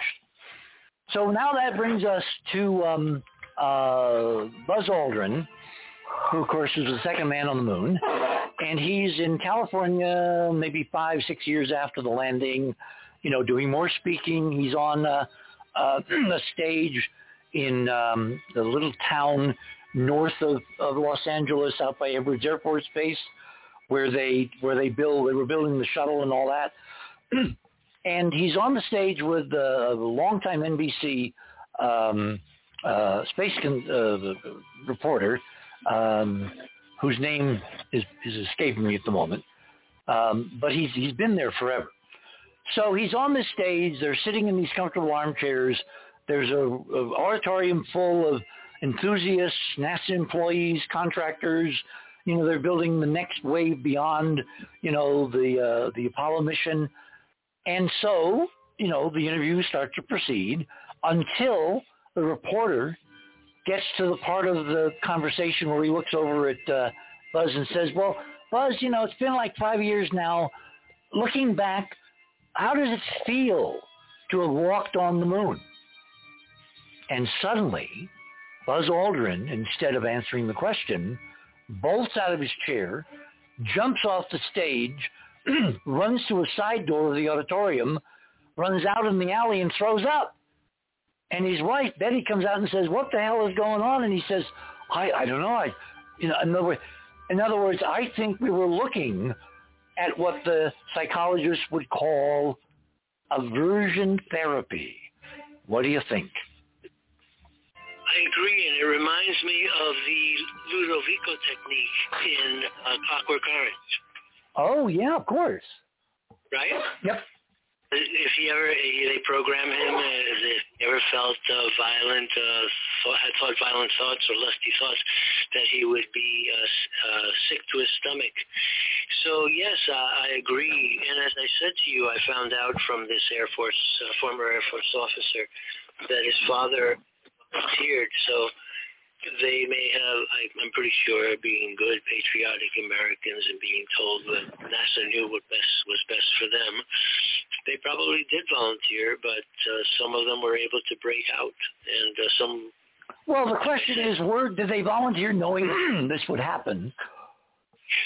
I don't think they knew that they would be sickened by it. I don't think they knew at all. Because when I was speaking in the at this conference that I helped set up in Wyoming, I was suddenly surrounded at this conference where I decided for the first time to talk not just about the Mars stuff, but what I found on the moon for the first time in public. I was taken aside into a back room by the organizer and threatened. And it turned out that he and a whole bunch of other people were ex-CIA. Yeah. And I have never been so in a normal professional setting. I've never been so scared for my literal life because these people acted like monsters. I was supposed to be an honored guest. I was supposed to be a colleague. I was supposed to be friends. And they were so angry with me for not sticking to my script, which they didn't know I'd even been working on the moon. And then I found that the wife of the program organizer, again, in the middle of this ex-CIA rancher community there, which is in Wyoming and Montana, that the wife of the guy who was pummeling me verbally and sticking his finger up in my nose and being, you know how people can be very, very intimidating? Yes. They were trying to intimidate me physically to never even talk about what happened. Yep. And then I found out, hang on, then I found out that his wife was one of the doctors in Houston who had been part of the quarantine scenario. Right. And she refused to come to the conference. She refused to come home and talk to us while we were actually guests in their house.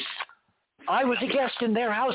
I never got to meet her because she kept, a 5 light year distance And, of course, now I know why. She was one of the programmers in that quarantine period to get the crews to forget what they really saw on the lunar surface.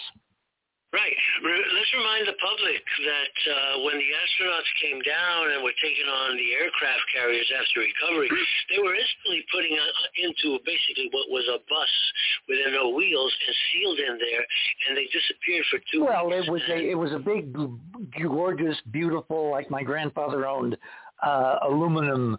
What do they call those? There's a term for that. Trailer. It's more than a trailer. Airstream. Airstream, yes. That's what I'm here for, to toss in a word correction every 14 or 15 See, minutes. you do have your uses, Ron.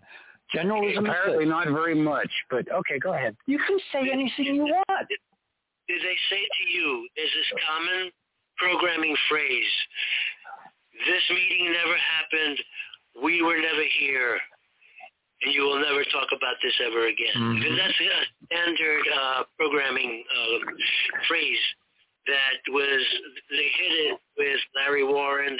John Callahan, he was number 2 man in the FAA, and he handled the UFO Tokyo 747 event over Alaska. Oh, yes, famous. Very famous. The flying huge walnut. Yeah, that one. Well, he had the radar data, he had the pilot's report, and all of the information in the FAA. And those guys that talked to you went and talked to him, and they browbeat him. They stole all the tapes, and they said that to him. We were never here, this meeting never happened, and you're never going to talk to anybody about this ever again. And I met John Callahan in Washington, D.C. at the UFO conference, the press conference at the National Press Club that was sponsored for Leslie Kean's book, Pilots, Officers, and third category, Speak Out on UFOs. So that's where I met John Callahan, and he was livid. That's also where I met the pilot of the Phantom II jet from Iran that had the encounter over Tehran in 1976, September 1976. When all his instruments went out? Yeah, General Parvez Jafari. And I told him, first of all, I enhanced a photograph that was taken in Belgium of the Black Triangle UFO, and I brought out another image that they say was accompanied by a red scout ship.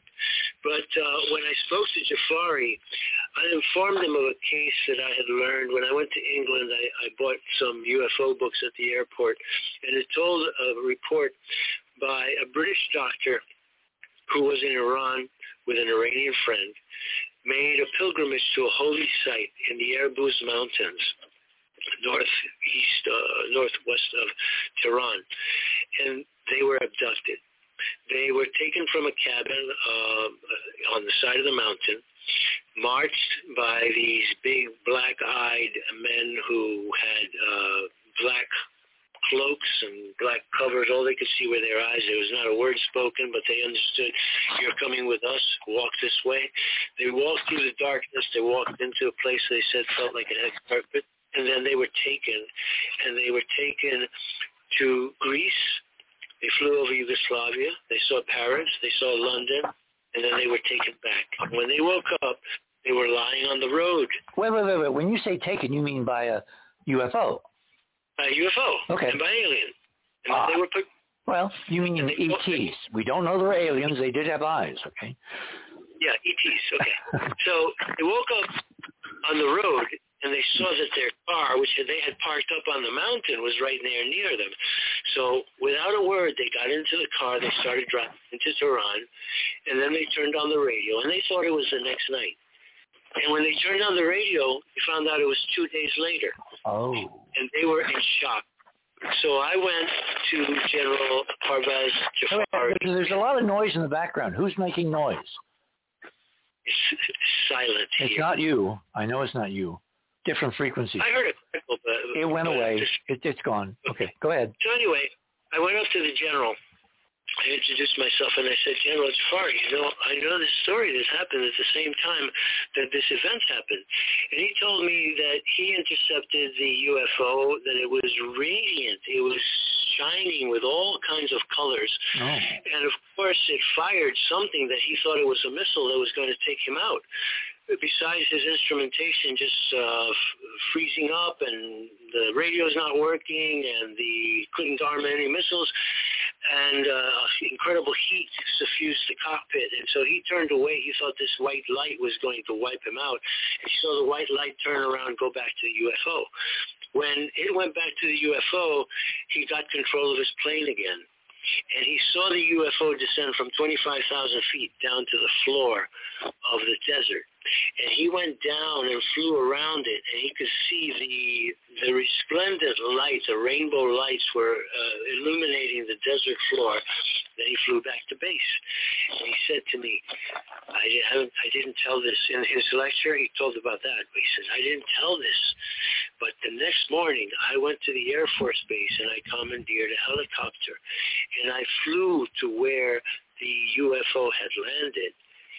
It was there where you say this happened. So there was corroboration. He corroborated that he followed the UFO down into the region where this event of the abduction of the British doctor and his Iranian friend had occurred.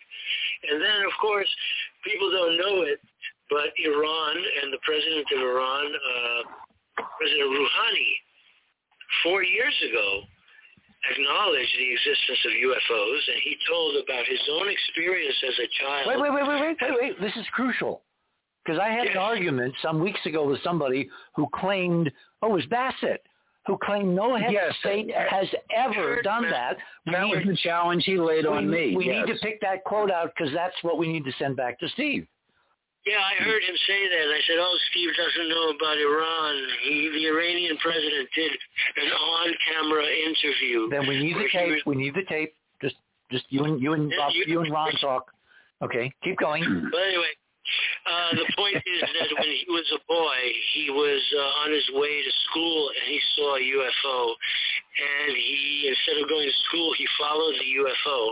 And the UFO landed at 4 different places, and they were all near mosques.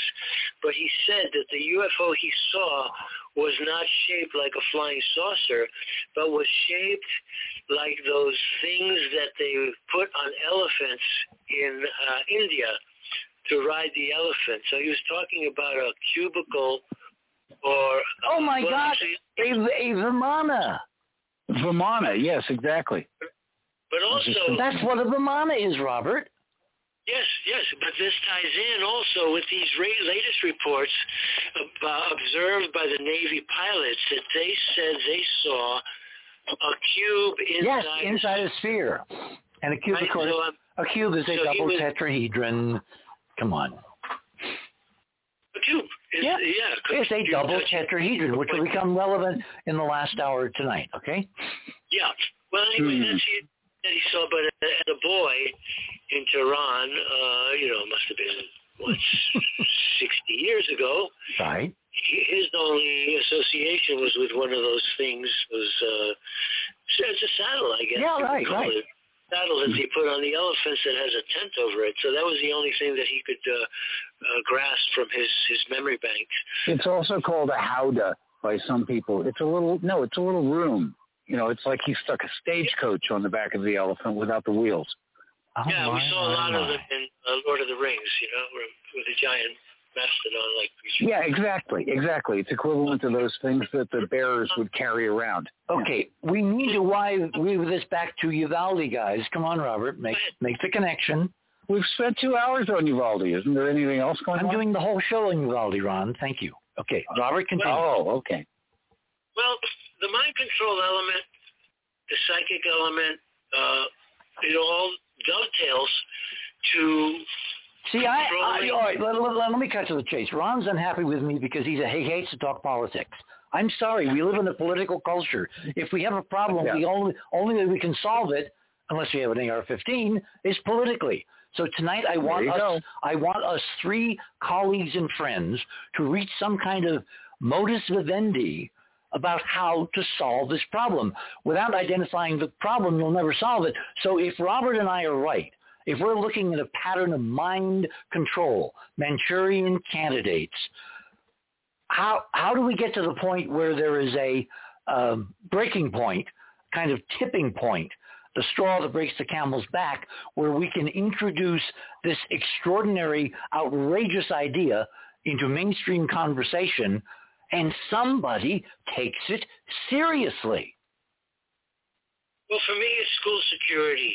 You have to have greater security in the school to make sure that a student can't sneak in a gun.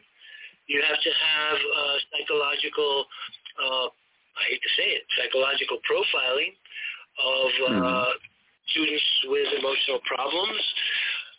You have to look out for people who are having emotional problems with their parents, because it seems like that's the trigger. And let's not forget that the Adam Lanza, who did the Sandy Hook shooting, was the son of a woman that worked for the CIA, and he killed her too. Mm-hmm. And then the other weird thing about the shooting, Adam Lanza's shooting, was the name of the rifle, Bushmaster. I thought that was just so loaded. Incredibly ironic, yes. Incredibly, yes. Richard, I have to say, I am not upset that we're talking about politics, and this has been a fascinating panoply of details. But no, I'm grumpy because I wanted to talk about Mars, and there's no way to work that into this. Sir, so I wasted all those images. No, Ron, nothing you do is ever wasted. All right. Yeah. Anyway. You haven't tasted my cooking, or you wouldn't say that. Okay. I'm glad you warned me. So, Robert, weaving back to where we need to go, if we establish a prima facie case that programming exists, sophisticated programming exists beyond the public purview, which is always the case, and that it really can hold, but it can be broken. And I gave you some examples in public, like Aldrin and Mitchell, where the breaking, because internally they can't reconcile the two realities, and so it breaks down, which means it's not 100%. So how many other mass shootings have they tried where the programming didn't work? See what I mean? Well, here's an interesting statistic. It's not a statistic, it's a report. In 2018, 2 teenagers were arrested in Uvalde for setting exactly. Exactly, as we said, in Uvalde seems to have been a target for a very long time and planned for a very long time. So 2 students. Well, you know why? In hindsight, it's obvious. Go ahead. It's the honey capital of the world. I'm serious. Is that? And Michael McConaughey was born there. I'm serious. Oh, it's Michael McConaughey's fault. Anyway, what does the name Uvalde mean? No, seriously, what does the name Uvalde mean? I haven't looked it up. I haven't had time. It's Uvalde, Uvalde. I'm sorry. It's obviously Spanish, right. So it sounds to me like some kind of a verdant valley or something. But anyway, if we establish programming exists, what this is telling us, the spate of recent shootings, is it's damn good programming. And, of course, you eliminate the evidence by blowing away the shooter. Yeah. Except in Buffalo, where they got him to put the weapon down. Yeah. So what do the psychologists find out by the fact that we've got a live one here and we need focused attention, national resources on finding out what really made this kid into a, machine killer for 10 black people in Top Supermarket? Well, I've read the manuscript, and everybody's trying to paint him as a right-winger, and he says that from the age of 13 on, he was very immersed in communism, and when he had to answer a school essay about what kind of government he would establish if he had the power, he he said a left-of-center totalitarian government. But that's beside the point. Exactly. I think that the person or the group with the greatest responsibility and culpability for this is Hollywood. And I can't stand these Hollywood hypocrites who come out and talk about against guns, and they're blowing away people in every movie. Start with Baldwin, who actually kills a real human being by accident, of course. But, Bruce Willis. Well, hang on. The Baldwin case is right here in New Mexico. I'm obviously more than casually interested. I'm thinking that was a setup, but not for it was against Baldwin. It was somebody wanted someone murdered to make a point, and there was a disgruntled set. There was there was the amount of security around that set was zero. I agree 100%. Somebody hated Baldwin and set him up. Somebody, okay. Moving on. We don't have a lot of time, and I want to set things up on this side for when Georgia joined us so we can have the flowering of where I hope this will go tonight. Sure, go ahead. Okay, so back to Uvalde. It was a target of two kids in the high school where Ramos attended until he dropped out, and they were intending to do something like this. How did that come out? Well, it was reported in one of the e-zines, Free Republic, and also cited in that document, the one that I've provided, orchestrating a mass shooting. Okay. Listen, that really, you have to go through that with a fine-tooth comb. This guy revealed a tremendous amount of information about how these... So I want to go back to something that is very important, because I know, having been in somewhat similar situations when I was at CBS, covering police doing things in the street and all that, cops really do throw themselves into the line of fire. I'm trying to imagine 19 cops milling around in that hallway outside that room and doing nothing. It just does not compute. How is this factor into your model? It's part of the protocol. The other part that's really weird is that the chief of those policemen didn't have a communication device. He wasn't in touch. That's the latest thing that came out in the New York Post. This is the chief of the school district, who was a chief of 6 officers in the school district, and they put him in charge of the tactical team that was to go into the school, and you're telling me he didn't have a radio? He didn't have a radio. What the hell was that all about? So a teacher opened the door. The shooting started outside. Right. And the teacher within the school opened the door, saw the shooter, went out and called 911, but then went out again, opened the door, and left it open. There's a lot of strangeness involved in all of this. Maybe it's just happenstance. Maybe it's just people. But I think the first thing a teacher would do would be to secure the door. If the guy's outside, if there's a guy in your yard shooting, and I didn't hear there were any shots. I didn't hear that there were any shots. Oh, no. He spent about 5 minutes. It was on the old timeline 12, now it's down around 5. But he was shooting at the funeral home across the street. There were 2 observers. They called 911. This is after his grandmother's truck, he ran it into the ditch because he didn't know how to drive. He also shot at the cops that showed up. So you're a teacher in this school, and you have a shooter outside. You've got a school, 600 small kids inside, and you leave the door open? What's wrong with this picture, Robert? This is another part of the programming. It's gotta be. Exactly. It's theater. It's global terror theater. And again, I want to emphasize, this is happening all around the world. And where they don't have guns, they have knives. In London, they totally banned guns, and the murder rate went up hundreds over the last few years with knives. And I included there, the strangest one is in Norway. October 13th, Richard. Yeah. October 13th. of last year, a Norwegian went in with a bow and arrow, and he killed 5 people, including a cop. So if people want to kill, they're going to kill. They're going to kill with knives. They're going to kill with bow and arrows. They're going to kill with bombs. It's that killer instinct and that impulse to murder your fellow citizen that has to be squelched. And no matter of gun control law, because this kid passed a background check. So, and it's not outlawing AR-15s because, in fact, about 3 years ago, also in Texas, 2 instances in Texas, some fellow attacked a Christian church with an AR-15. The neighbor looked out and saw what was happening.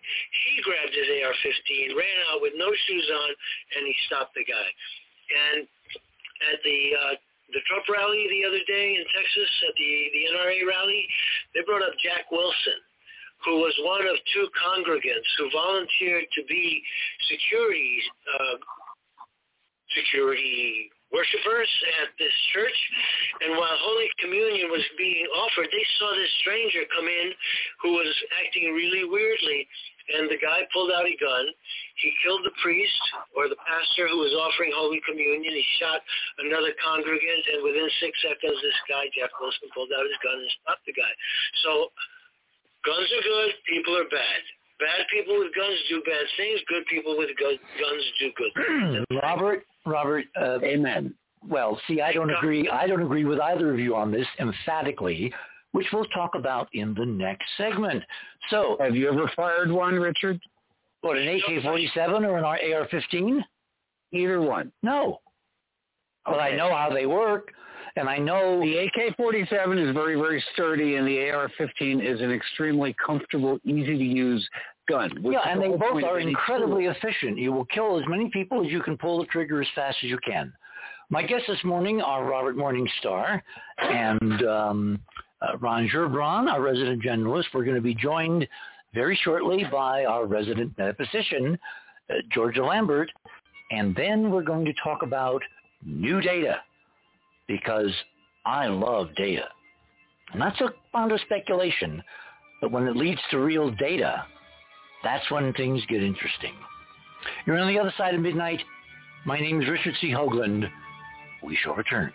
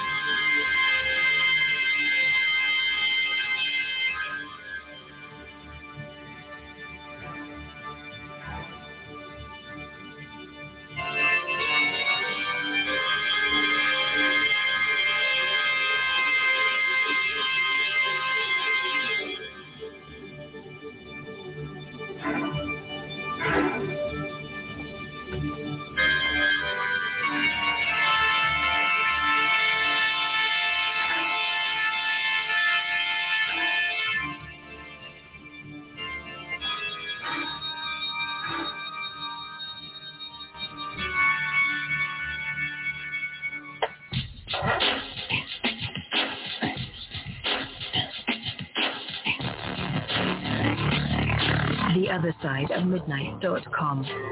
Talk radio with pictures on demand. Liberate your hyperdimensional time scale and non-linearly access over 400 hours of conversation at the cutting edge of science and thought. Join Club 19.5 to get access to exclusive content that fits your interests and time schedule.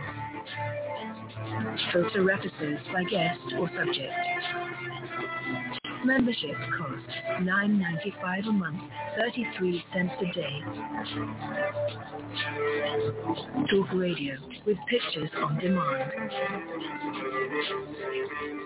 theothersideofmidnight.com.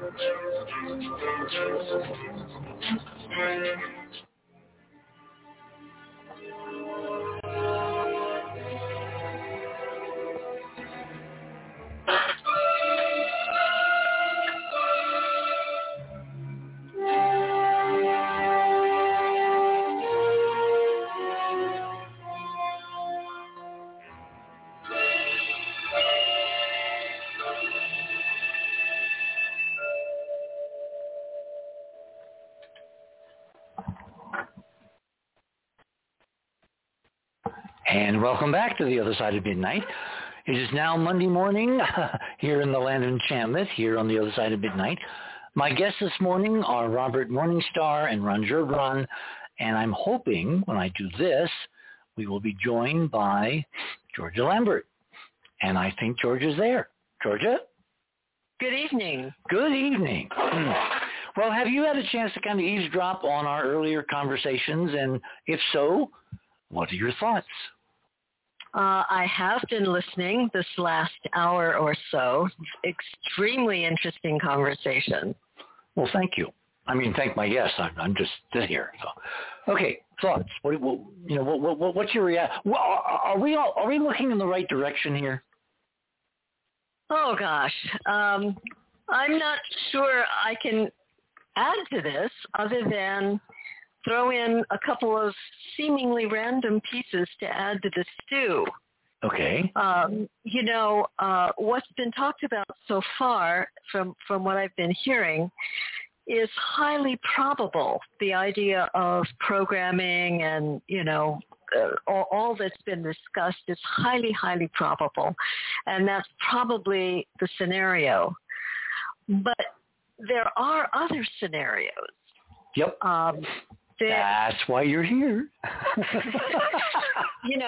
Just because we see patterns that seem intelligently directed doesn't always mean that they're conscious. For instance, I'll give you a couple of examples. We're in a time when big changes are overshadowing humanity. And this is stirring up all those forces that have held power, that want to keep the status quo. It's the old guard is fighting back tooth and nail because change is imminent. And so within the mental field of humanity, there's a lot of angst. And sometimes people that are damaged, as you've been talking about, people that are weak in terms of their own integration, people that have lines of least resistance for violence, can be influenced not by anybody sending them programming, but by what's moving around in the field. There's another possibility, too. This is probably not the case, but it is a possibility, so I'll throw it out there. Sometimes when you have an individual like a Jeffrey Dahmer, for instance, that has certain proclivities, and they are put to death, remember that in ancient times, human sacrifice in the really early days was voluntary, because when somebody dies suddenly, it's like a flashing of light on the other side, or what was called the astral plane. So when someone like a Jeffrey Dahmer is put to death, they don't always choose to go on. They can stay pretty close to the physical realm, where they're attracted to other people that have the same kind of proclivities, perhaps not as strongly, and they can overshadow those people and influence them standing behind their shoulder, so to speak. So wait. You're talking about a kind of a trans-dimensional mind control? Or influencing, yes. Okay. They can live vicariously through what living people are experiencing. Dion Fortune, a mystic that did a lot during World War II to fight some of the occult stuff that the Nazis were doing, talked about this particular phenomena, that a lot of it happened during World War I with some of the battles in Eastern Europe, where you had men on the battlefield that were very violent, suddenly killed, and wishing to carry out that violence and continue it overshadowed living people. Oh. Wait. Is this actually documented with real science? Well, no, because it's a metaphysical field. It needs to be documented, but how can you document? Oh, wait. There was a whole field of study and public acclaim. I'm thinking Upton Sinclair. I'm thinking, Madame Blavatsky, all that stuff. Right. If there was a kind of a cauldron, experimental cauldron, World War I, where this was happening, I would have thought that the Brits, among anybody who were into this stuff really deep then, would have taken the data, put it together, and come out with, this might be what's going on. Well, so how do you know what they don't? Dion Fortune talked about it. She talked about, for instance, that part of the Nazi agenda was to return the German people to their folk gods, the old gods. And she talked about the fact that what they didn't count on was that when you create a pole, you automatically draw up the polarity, and the minute the Nazis focused on their old gods, they activated the old gods of Britain, which were older, and the whole King Arthur scenario.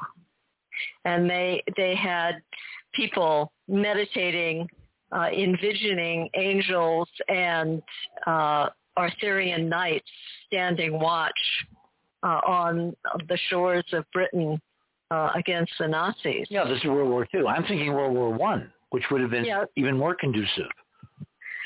Well, the point I'm making is that a lot of things can transpire between the physical dense realm and what's just above it that looks like it's directed from this side, and it probably is, but not necessarily. What I'm trying to throw out there is other possibilities. Or, Georgia, there may be a liaison.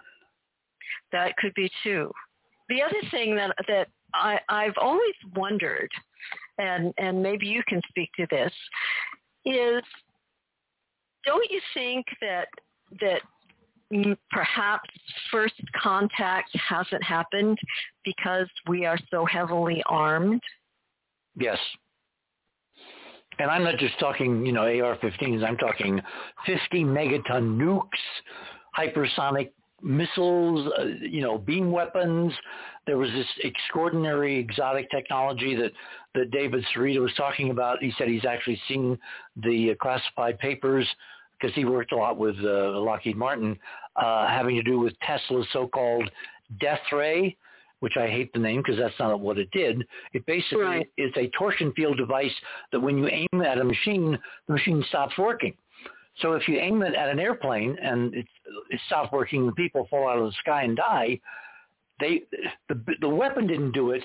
The crash resulting from the use of the incapacitating weapon, that's what did it. So apparently, according to David's story, and again, I haven't seen the documentation, this technology was developed from Tesla's final work. He talked about it in the public press, and someone developed it.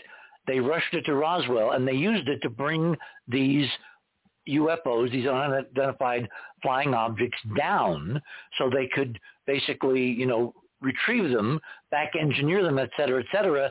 The public cover speculation. Hang on. The public cover story I heard was radar interfered with their propulsion. But I think this is a more accurate story. Robert, have you ever heard anything like this? And then we'll get back to you, Georgia, okay? No problem. Robert? Yes, I'm very happy that Georgia mentioned this because I wanted to talk about it, but I thought it was just too far out for science. No. We're moving from mainstream psychology to where my data is leading, my personal data, which is, this is beyond 3D. Right. And again, if you don't analyze the problem correctly, you'll never solve it. Yeah, so go ahead. Elements. And I'm glad that she brought this up. The book that she's talking about is called The Magical Battle of Britain. Oh, yes, exactly. I read it when I was in England studying with the Druid Order, and it's a marvelous account of spiritual warfare. Okay, Robert, stick it in the chat so Piggy can post it for Georgia. Okay.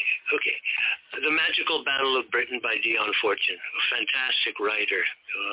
Now, why the British didn't compile all of this and publish it in a peer-reviewed article is because it's occult science. And it's kept in-house. MI6, MI5, the Brotherhood, the Invisible College keeps all these things very close to the breast. And another element is the adversary. And I've been informed by my contacts in Texas, in Dallas, that Hamas in the Islamic Brotherhood is working down there. And they're very deeply steeped in magic and conjuration of jinns. And so attachment of an evil spirit to a person is also facilitated by drugs and alcohol. Do you know where the word alcohol comes from? It comes from the Arabic. The Arabic word is al-ghul, and that evolved into alcohol. Oh my God, Robert. Hang on. There is a very anomalous, incredibly interesting, weird star in the northern hemisphere, named in Arabic because it blinks. It was the first star that the ancients looked at, and the damn thing didn't stay lit. It kept going out and coming back and going out and coming back. It's called Algol. It's called the demon star in Arabic. Demon star. Yes, because I pronounce it as Al-Ghul. Yeah. Because that's the way I saw it spelled in Arabic. And the ghoul is the same word that we use for ghoul, Ghoul. Mm-hmm. And the Arabic idea is that when you imbibe alcohol, you are drinking an evil spirit, and that evil spirit will take you over. It's opening a door. I think it's a little more complicated, but... No, but drugs do open doors. They open the nervous system to other frequencies, energies, and demonic possession is reality. It is not hocus pocus, folklore, or superstition. See, hang on, guys, hang on. I think if we were to get serious attention on this, because I think we're approaching this problem from the wrong end. If this is part of a coordinated plan to basically ultimately wind up destroying the United States, we need to find out who's behind it. And we need to encompass all the possible tools or weapons they are using, including enlisting, and I hate the term demon. It's like, branding is everything. As I was telling Cynthia last night, I think we need a whole new language to approach this from a scientific, not religious, please, not religious perspective. This has nothing to do with religion. This is about a physics that allows someone, when they die, to intrude back into this reality, pick up somebody else, and use them as a weapon, if they want. Well, there is a jargon, and it exists inside the deep state, and I'm going to share it with you. I have a document in my possession. It's called Estimate of the Situation of Flying Saucers. Oh, that's Ruppelt. I was going to say that's very old. That's Ruppelt, isn't it? No, that's before him, before Ruppelt. Okay. This is the report that was given to Vandenberg after the Roswell crash and the recovery of the craft and a living animate entity that was debriefed for 2 years. And the MJ-12 document lists four types of extraterrestrials. 2 are humanoid, hands and legs and heads upright. Third kind is kind of a cryptid. It says these creatures come from a planet or a place where evolution took a totally different evolutionary path and more like insectoid. But the most interesting thing was the fourth one, which they called transmorphic entities.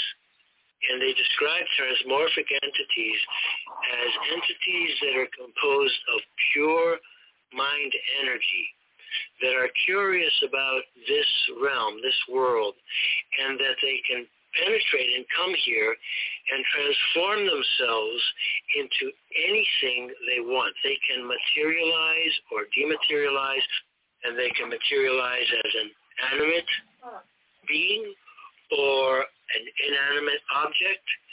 And the most interesting phrase in the document that I found was, only once in the history of MJ-12 has a member of MJ-12 had the privilege of standing in the presence of a transmorphic entity.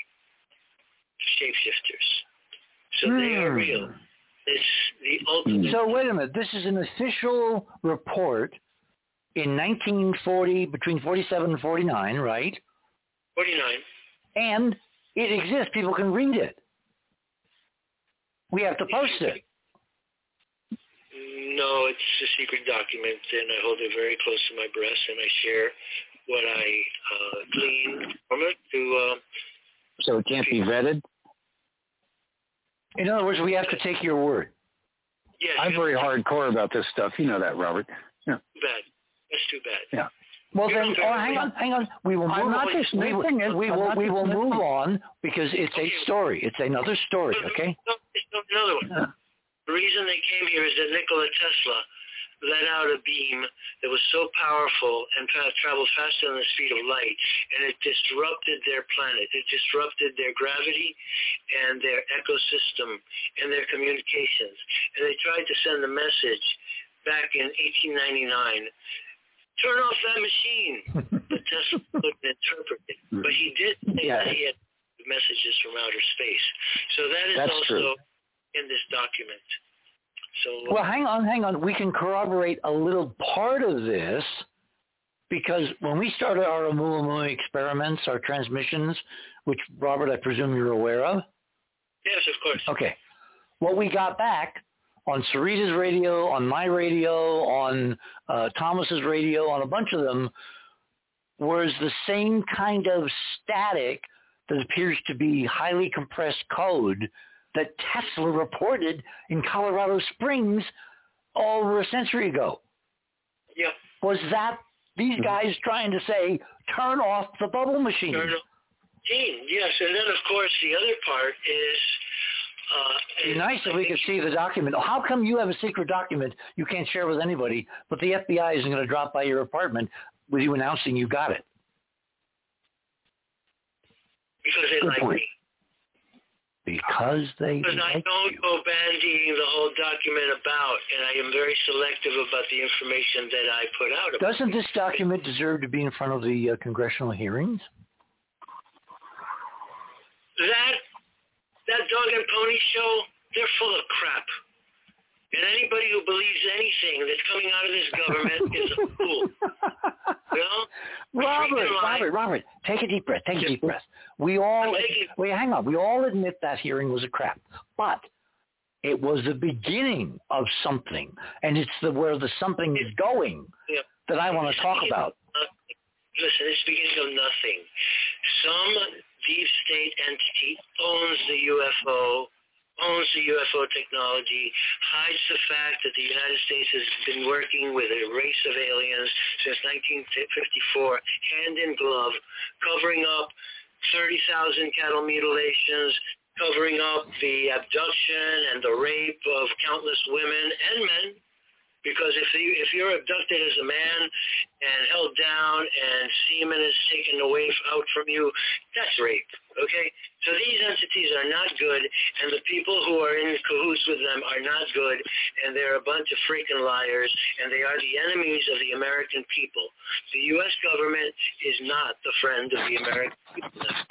They made a treaty, the aliens, in 1954, and they allowed them to kidnap up to 50,000 people a year so that they could harvest stem cells, DNA, do genetic engineering, but they had to report them because we needed to know who was a real missing person and a victim of human crime and who was an abductee. But these entities do not hold. They don't keep treaties. They don't know loyalty. They don't know honesty. They're out only for themselves. And this government has lied to the American people for 75 years. Well, hang on. I don't want to divert this totally into a UFO thing yet. But if we made an agreement, and it would have been the Eisenhower administration and probably his meeting on the tarmac. What was it? Holloman Air Force Base, the so-called where he was supposed to be golfing, and actually he was having a high-level ET meeting, etc. I thought it was a dental appointment or something.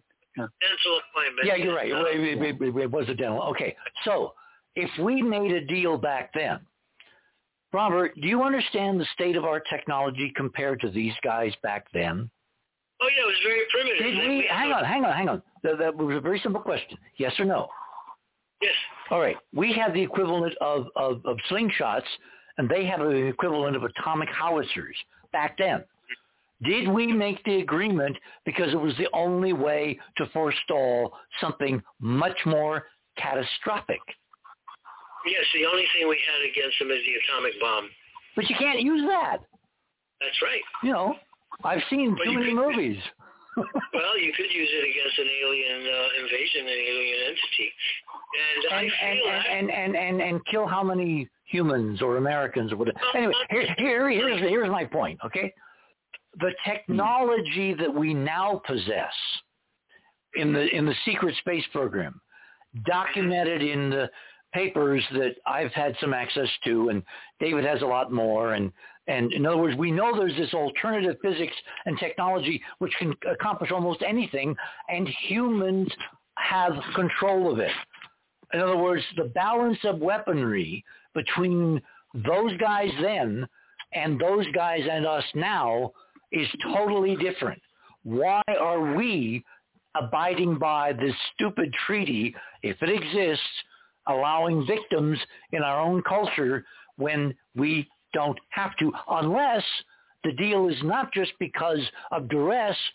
Our guys, some of our guys, decided, okay, the best way to achieve power and to achieve ultimate control is to make a deal with the devil, and so they're fully on board with all of this, and they're active agents, not just acting under duress. They are now. That's what I feel. They can't extricate themselves from the big lie that they perpetrated. And revealing all of this at once would collapse science. Evolutionary theory would go right out the window. Yeah, but that's been the argument for 100 years, okay? But it's a good argument. No, it isn't. No, it isn't. Yes, it is. It's the argument of Brookings. No, it's not. Because obviously neither... No, it's not the argument of Brookings. Yes, it is. You're talking about social order, and that's not the same thing as the collapse of science. No, Brookings said, and we're going to take the last 10 minutes to about 5 minutes, about the hour. Brookings said that scientists were the most vulnerable of the population in terms of extraterrestrial contact and acknowledgement. Because it said they would then realize that all they were doing is replicating what somebody else had already done and found, and they would curl up and never go to work again. That was Brookings' argument. But that's what you just told me. You said the end of science. It's not the end of science. No, you brought up Brookings. I said the end of science. It's not the end of science. Reason. No, it's not. Of course not. Of course it's not. Is that science is based on a materialistic view of the universe. No, it isn't. Science is based on a logical, rational process having nothing to do with limitation. No, it's not. No, it's not. Yes, it is. It claims that, but it's not doing that. Denies the spiritual reality. Science denies the existence of the soul. Science denies the existence of God, angels, and other realms of being. So exactly, it sets forward pre-existing parameters within which anything that's considered legitimate has to fit. In other words, they speculate their way into a box, and then they won't allow anything to be added that isn't part of that package. Okay, guys. I think it's time to call on Superwoman. Georgia. Well, I think that humanity has undergone crises of consciousness before. We survived Copernicus, Yes. See, to me, the whole Brookings thing, when I really got into it years and years and years ago, I realized Brookings was a con. What they used Brookings for was to convince all the close scientists not to get involved because, it's a dangerous realm, and they loaded fear porn in it. They didn't let the process evolve because it's all about control. It all goes back to who is in cahoots with extraterrestrials or even extra dimensionals. That gets back to the idea of demons, who literally can take control of parts of our population and do things for those that are materially here that can't be done any other way, and it's all with no fingerprints. And I have to agree with Robert and Ron on the fact that Orthodox science does not admit other dimensions, at least so far. Of course it does. It doesn't. String theory. It's got 12 of them. No, 11. Yes. Yeah, the different use of the word dimension. Go ahead, okay. Georgia. Yeah. It doesn't take into account other realms of existence, intelligent beings, angels, the fact of the soul, as Robert said. And like Ron said, if it's out of their wheelhouse, they discount it. That's why we've got, 18-foot skeletons all over the planet being discovered and disappearing because it doesn't fit their paradigm. Yeah, but that's a control program. That's to keep us from knowing. And then it gets the bigger picture. Why are we kept in the dark? Why are we being treated like mushrooms? And we've got 1/2 hour when we get past this bottom of the hour break to tackle some really crucial new evidence from Uvalde that plays directly into some of the most far out models that we've been sharing all night. So you're on the other side of midnight. My name is Richard C. Hoagland. The conversation, if you thought it kind of unusual up to now, is about to get very, very strange. But the good news is we have data. We shall return.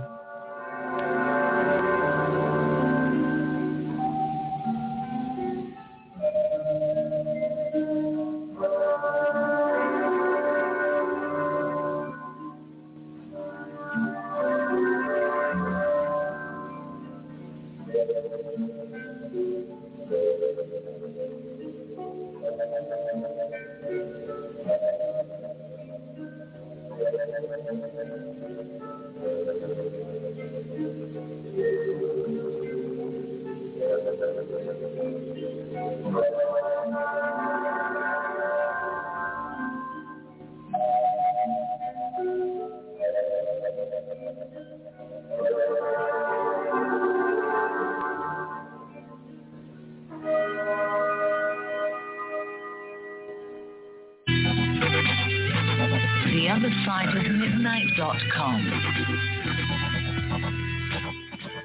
Tune in to listen to Richard C. Hoagland and his fascinating guests. Join Club 19.5 to get access to exclusive member benefits. Listen to past episodes anytime on any device. Search the archives of over 180 episodes. Membership costs $9.95 a month, 33 cents a day. Support the broadcast that provide you with the most interesting conversation available. Talk radio at the cutting edge of science and thought. theothersideofmidnight.com.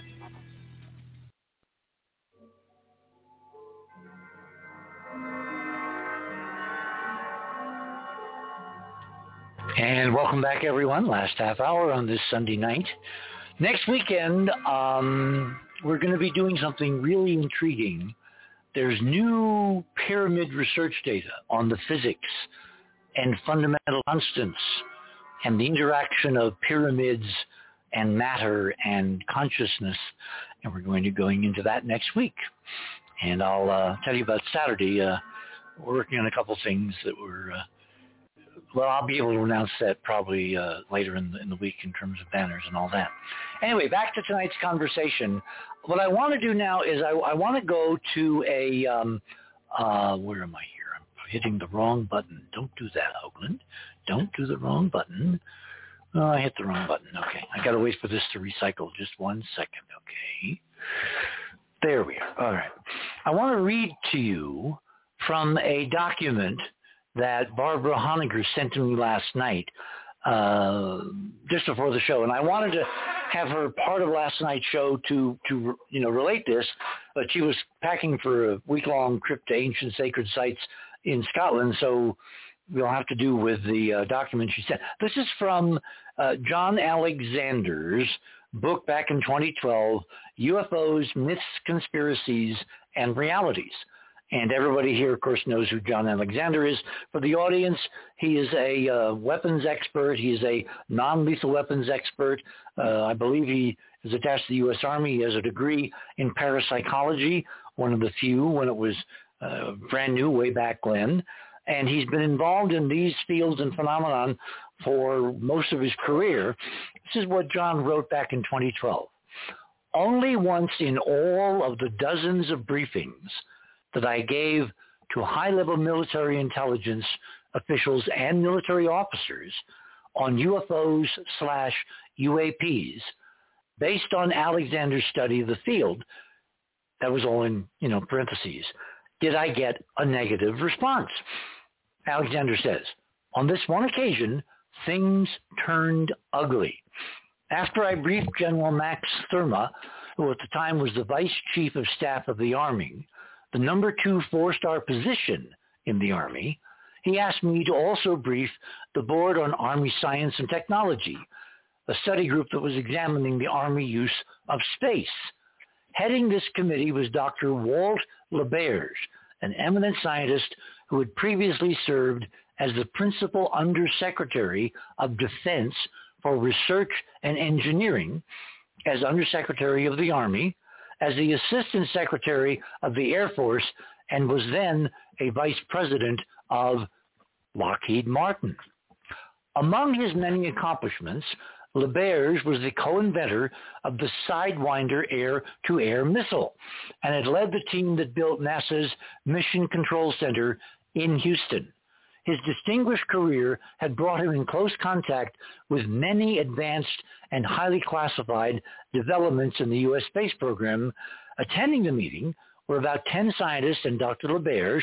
After about an hour, I ran through my briefing and informed them the universe was probably not built the way we thought it was and that UFOs deserved serious consideration.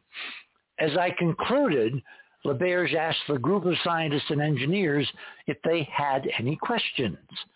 There were a few pretty good ones from the attendees who seemed to be all generally interested. Then the most amazing thing I have ever witnessed in a scientific meeting took place. Livid, Lambert slammed his hand down on the table and began screaming at me. This is, at Alexander. His first comment was, "You're not supposed to know that. That's what you learn when you die." So, ladies and gentlemen, what could he have meant by that? What he meant is that John Alexander knows that there is a spiritual reality. John Alexander is also a black magician, and he's practiced magic for a long time in concert with Michael Aquino, who set up the Church of Satan, California. And so he practices the occult arts. I'm in touch with John Alexander in that group that I'm a member of. Mm-hmm. And a very, very tough curmudgeon, as I would say. And he's not easy to deal with. But he doesn't tell you what he said that made Lambert explode like that. No, he doesn't. Know that until you're dead or until you die. It's obviously the existence of the spiritual world, that UFOs can go from materialization into dematerialization. And as I said to you, transmorphic entities are pure mind matter that can manifest in this direction and turn themselves into anything that they wish to turn into. Well, hang on. Without the evidence, Robert, without the evidence, this is just your assertion, okay? So what? Everything you've been saying is an assertion too. No, it's not. Oh, yes, it is. Go read Ed Mitchell's book, which is why it's now listed on the site. We're talking about Lambert and John Alexander and the use of black magic in secret science.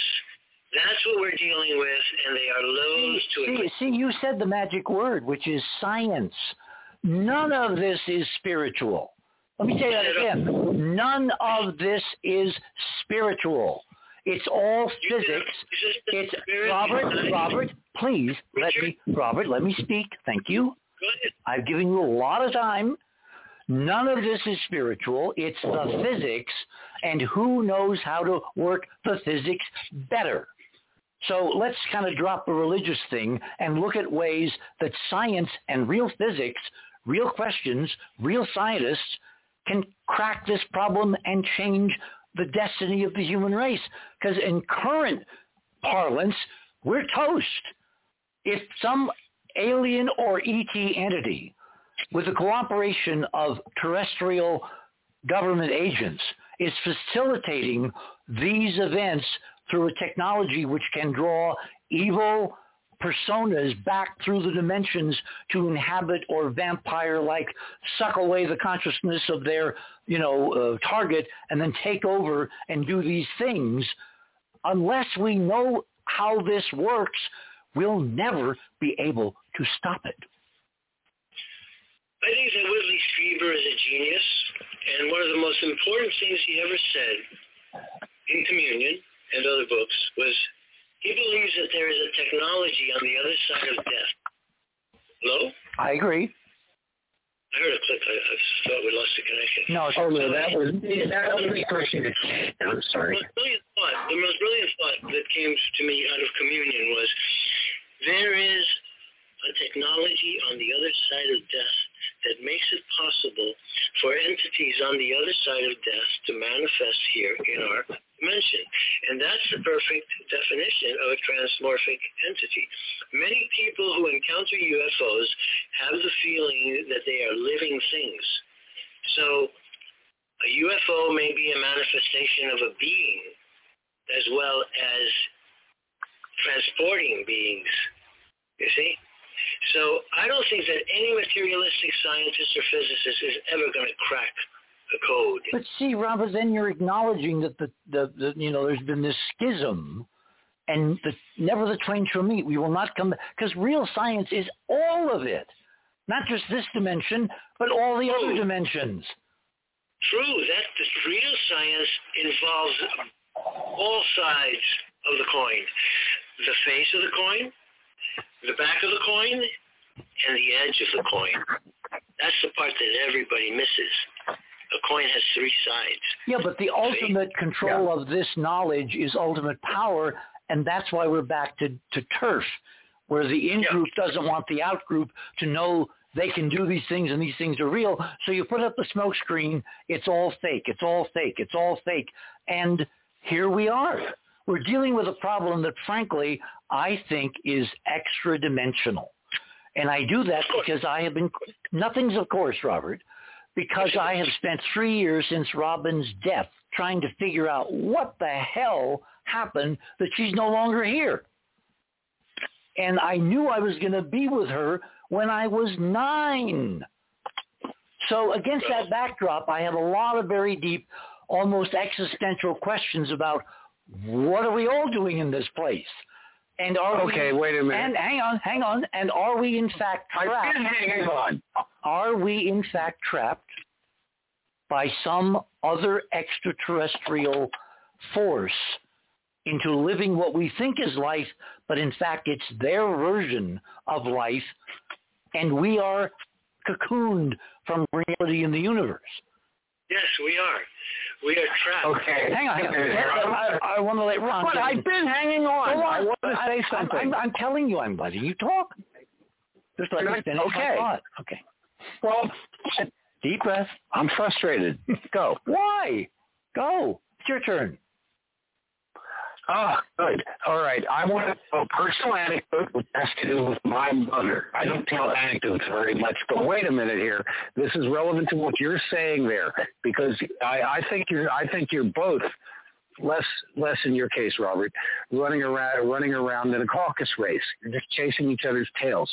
It's the original name for science. What it was called up until the 19th century was natural philosophy. Exactly.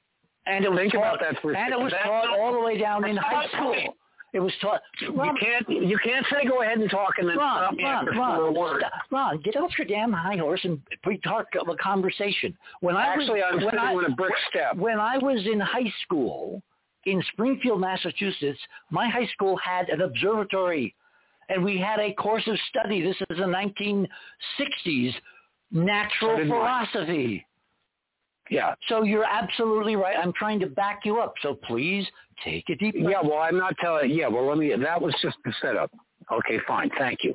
Hogwarts had an observatory as well. And we talked about natural philosophy. Ron, you have to move. We have lost your signal. You have to move. So you're not going to do that to me. I haven't moved at all. The signal's strong all night. I hear you all right. Go ahead. Go ahead, Ron. My mother, before she died, had an incident a month before that was clearly indicating that she was about to play there.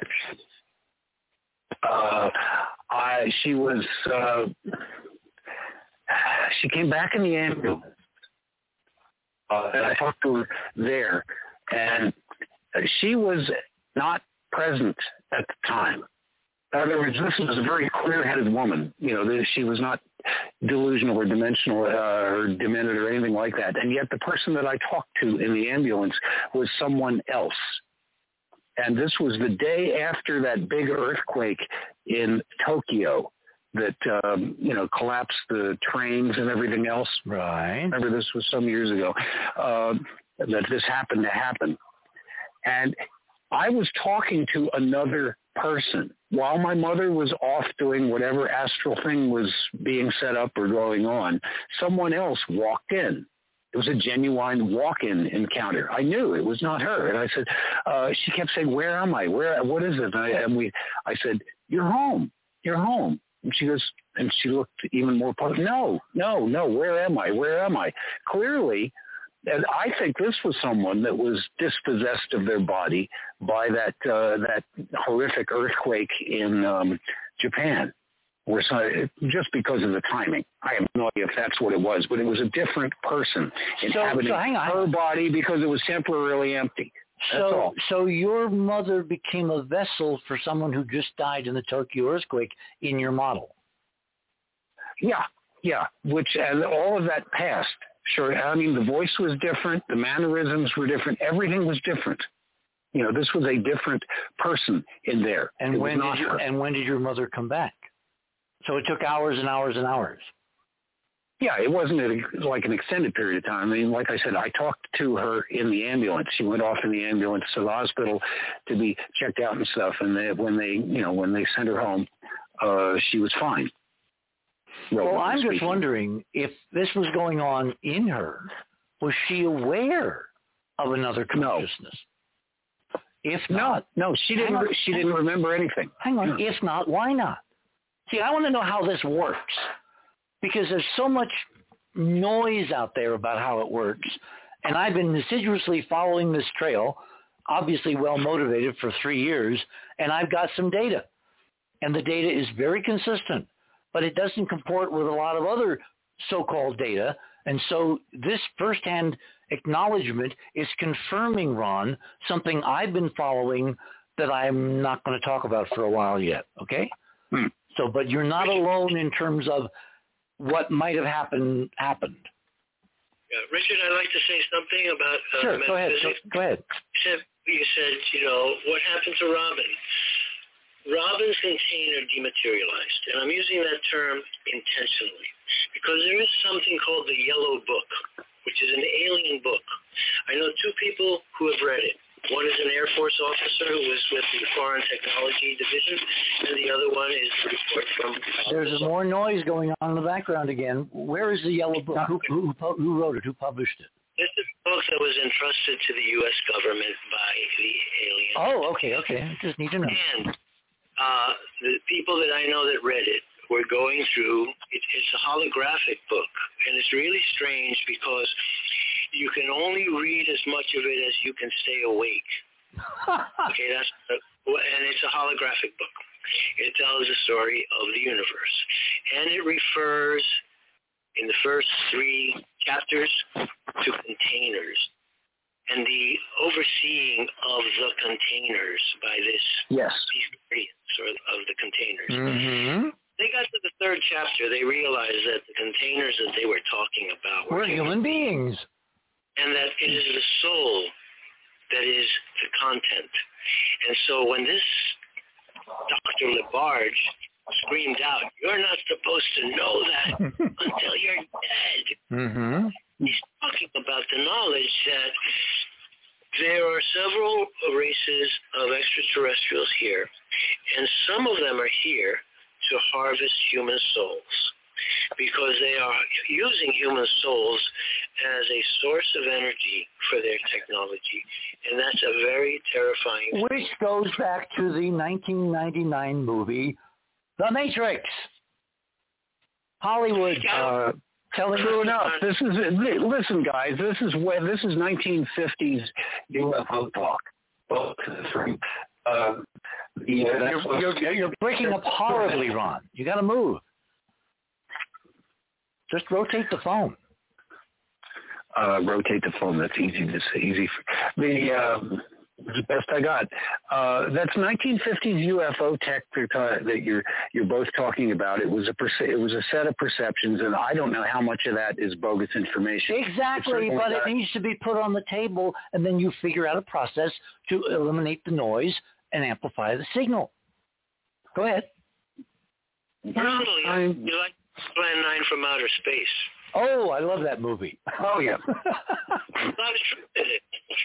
Yes, that's what I'm... The 50s were where we had a decision point to go. The truth or, servitude. Now we got another set of choices, and I'm much more sanguine about the hearings than you are, because I think we're going to restart history, except this time we all get to participate because we have these little devices. Washington is not in a vacuum. It's now immersed in a social bubble where you should have seen that hearing masticating into the next phase, where this kind of stuff down the line will have to be introduced. It's inevitable to me. Well, I think I mentioned that somebody owns the UFO, and it's not the U.S. government. Now, when you say that, I have no idea what I mean. Okay, I'll tell you what I mean. Because in 1969, the Condon report was hatched, a fake report, so that the Air Force and the U.S. government could get out of the UFO business. And Richard Nixon decided to divest the U.S. government's interest and oversight of UFO by transferring oversight and control of it to a corporate entity. And the corporate entity has its own security division. That is the acronym DISC, Defense Intelligence Security Command. So there's a thing called the Torbit Document. Yeah, I read it a long time ago, Well, that's where he reveals that the divestiture by the U.S. government of the UFO issue and control of the information and development, it went into the secret space program. I believe that DISC, Defense Intelligence Command, is the core of the secret space program. Okay, we only have 10 minutes. I want to go back to Uvalde because I have developed some new information which is going to put, I hope, the capper on this, and then I want each of your reactions, each of the three of you. It bothers me intensely that this is such a cluster you-know-what.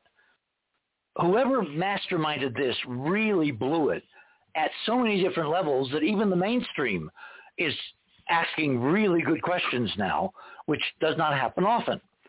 So to me, this is going to collapse, and what are we going to find at the center? Okay, when they finally came out with the final timeline, I took one look and it was like, oh my God. Because even one of the correspondents said, isn't it weird? What a coincidence. You have 19 children who are killed and 19 officers stood outside that door waiting for them to die. And I thought to myself, well, this is the beginning of perception.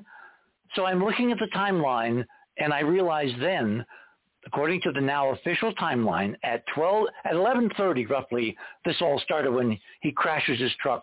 You know, he shot his grandmother, you know, a few minutes earlier, races to the school in the truck he doesn't know how to drive, you know, puts it in the ditch, gets out with the gun, shoots across the street, spends several minutes outside, and then we heard the story of the teacher who, under some bizarre compulsion, leaves the damn door open when there's a shooter right outside. Anyway, so things diddle around.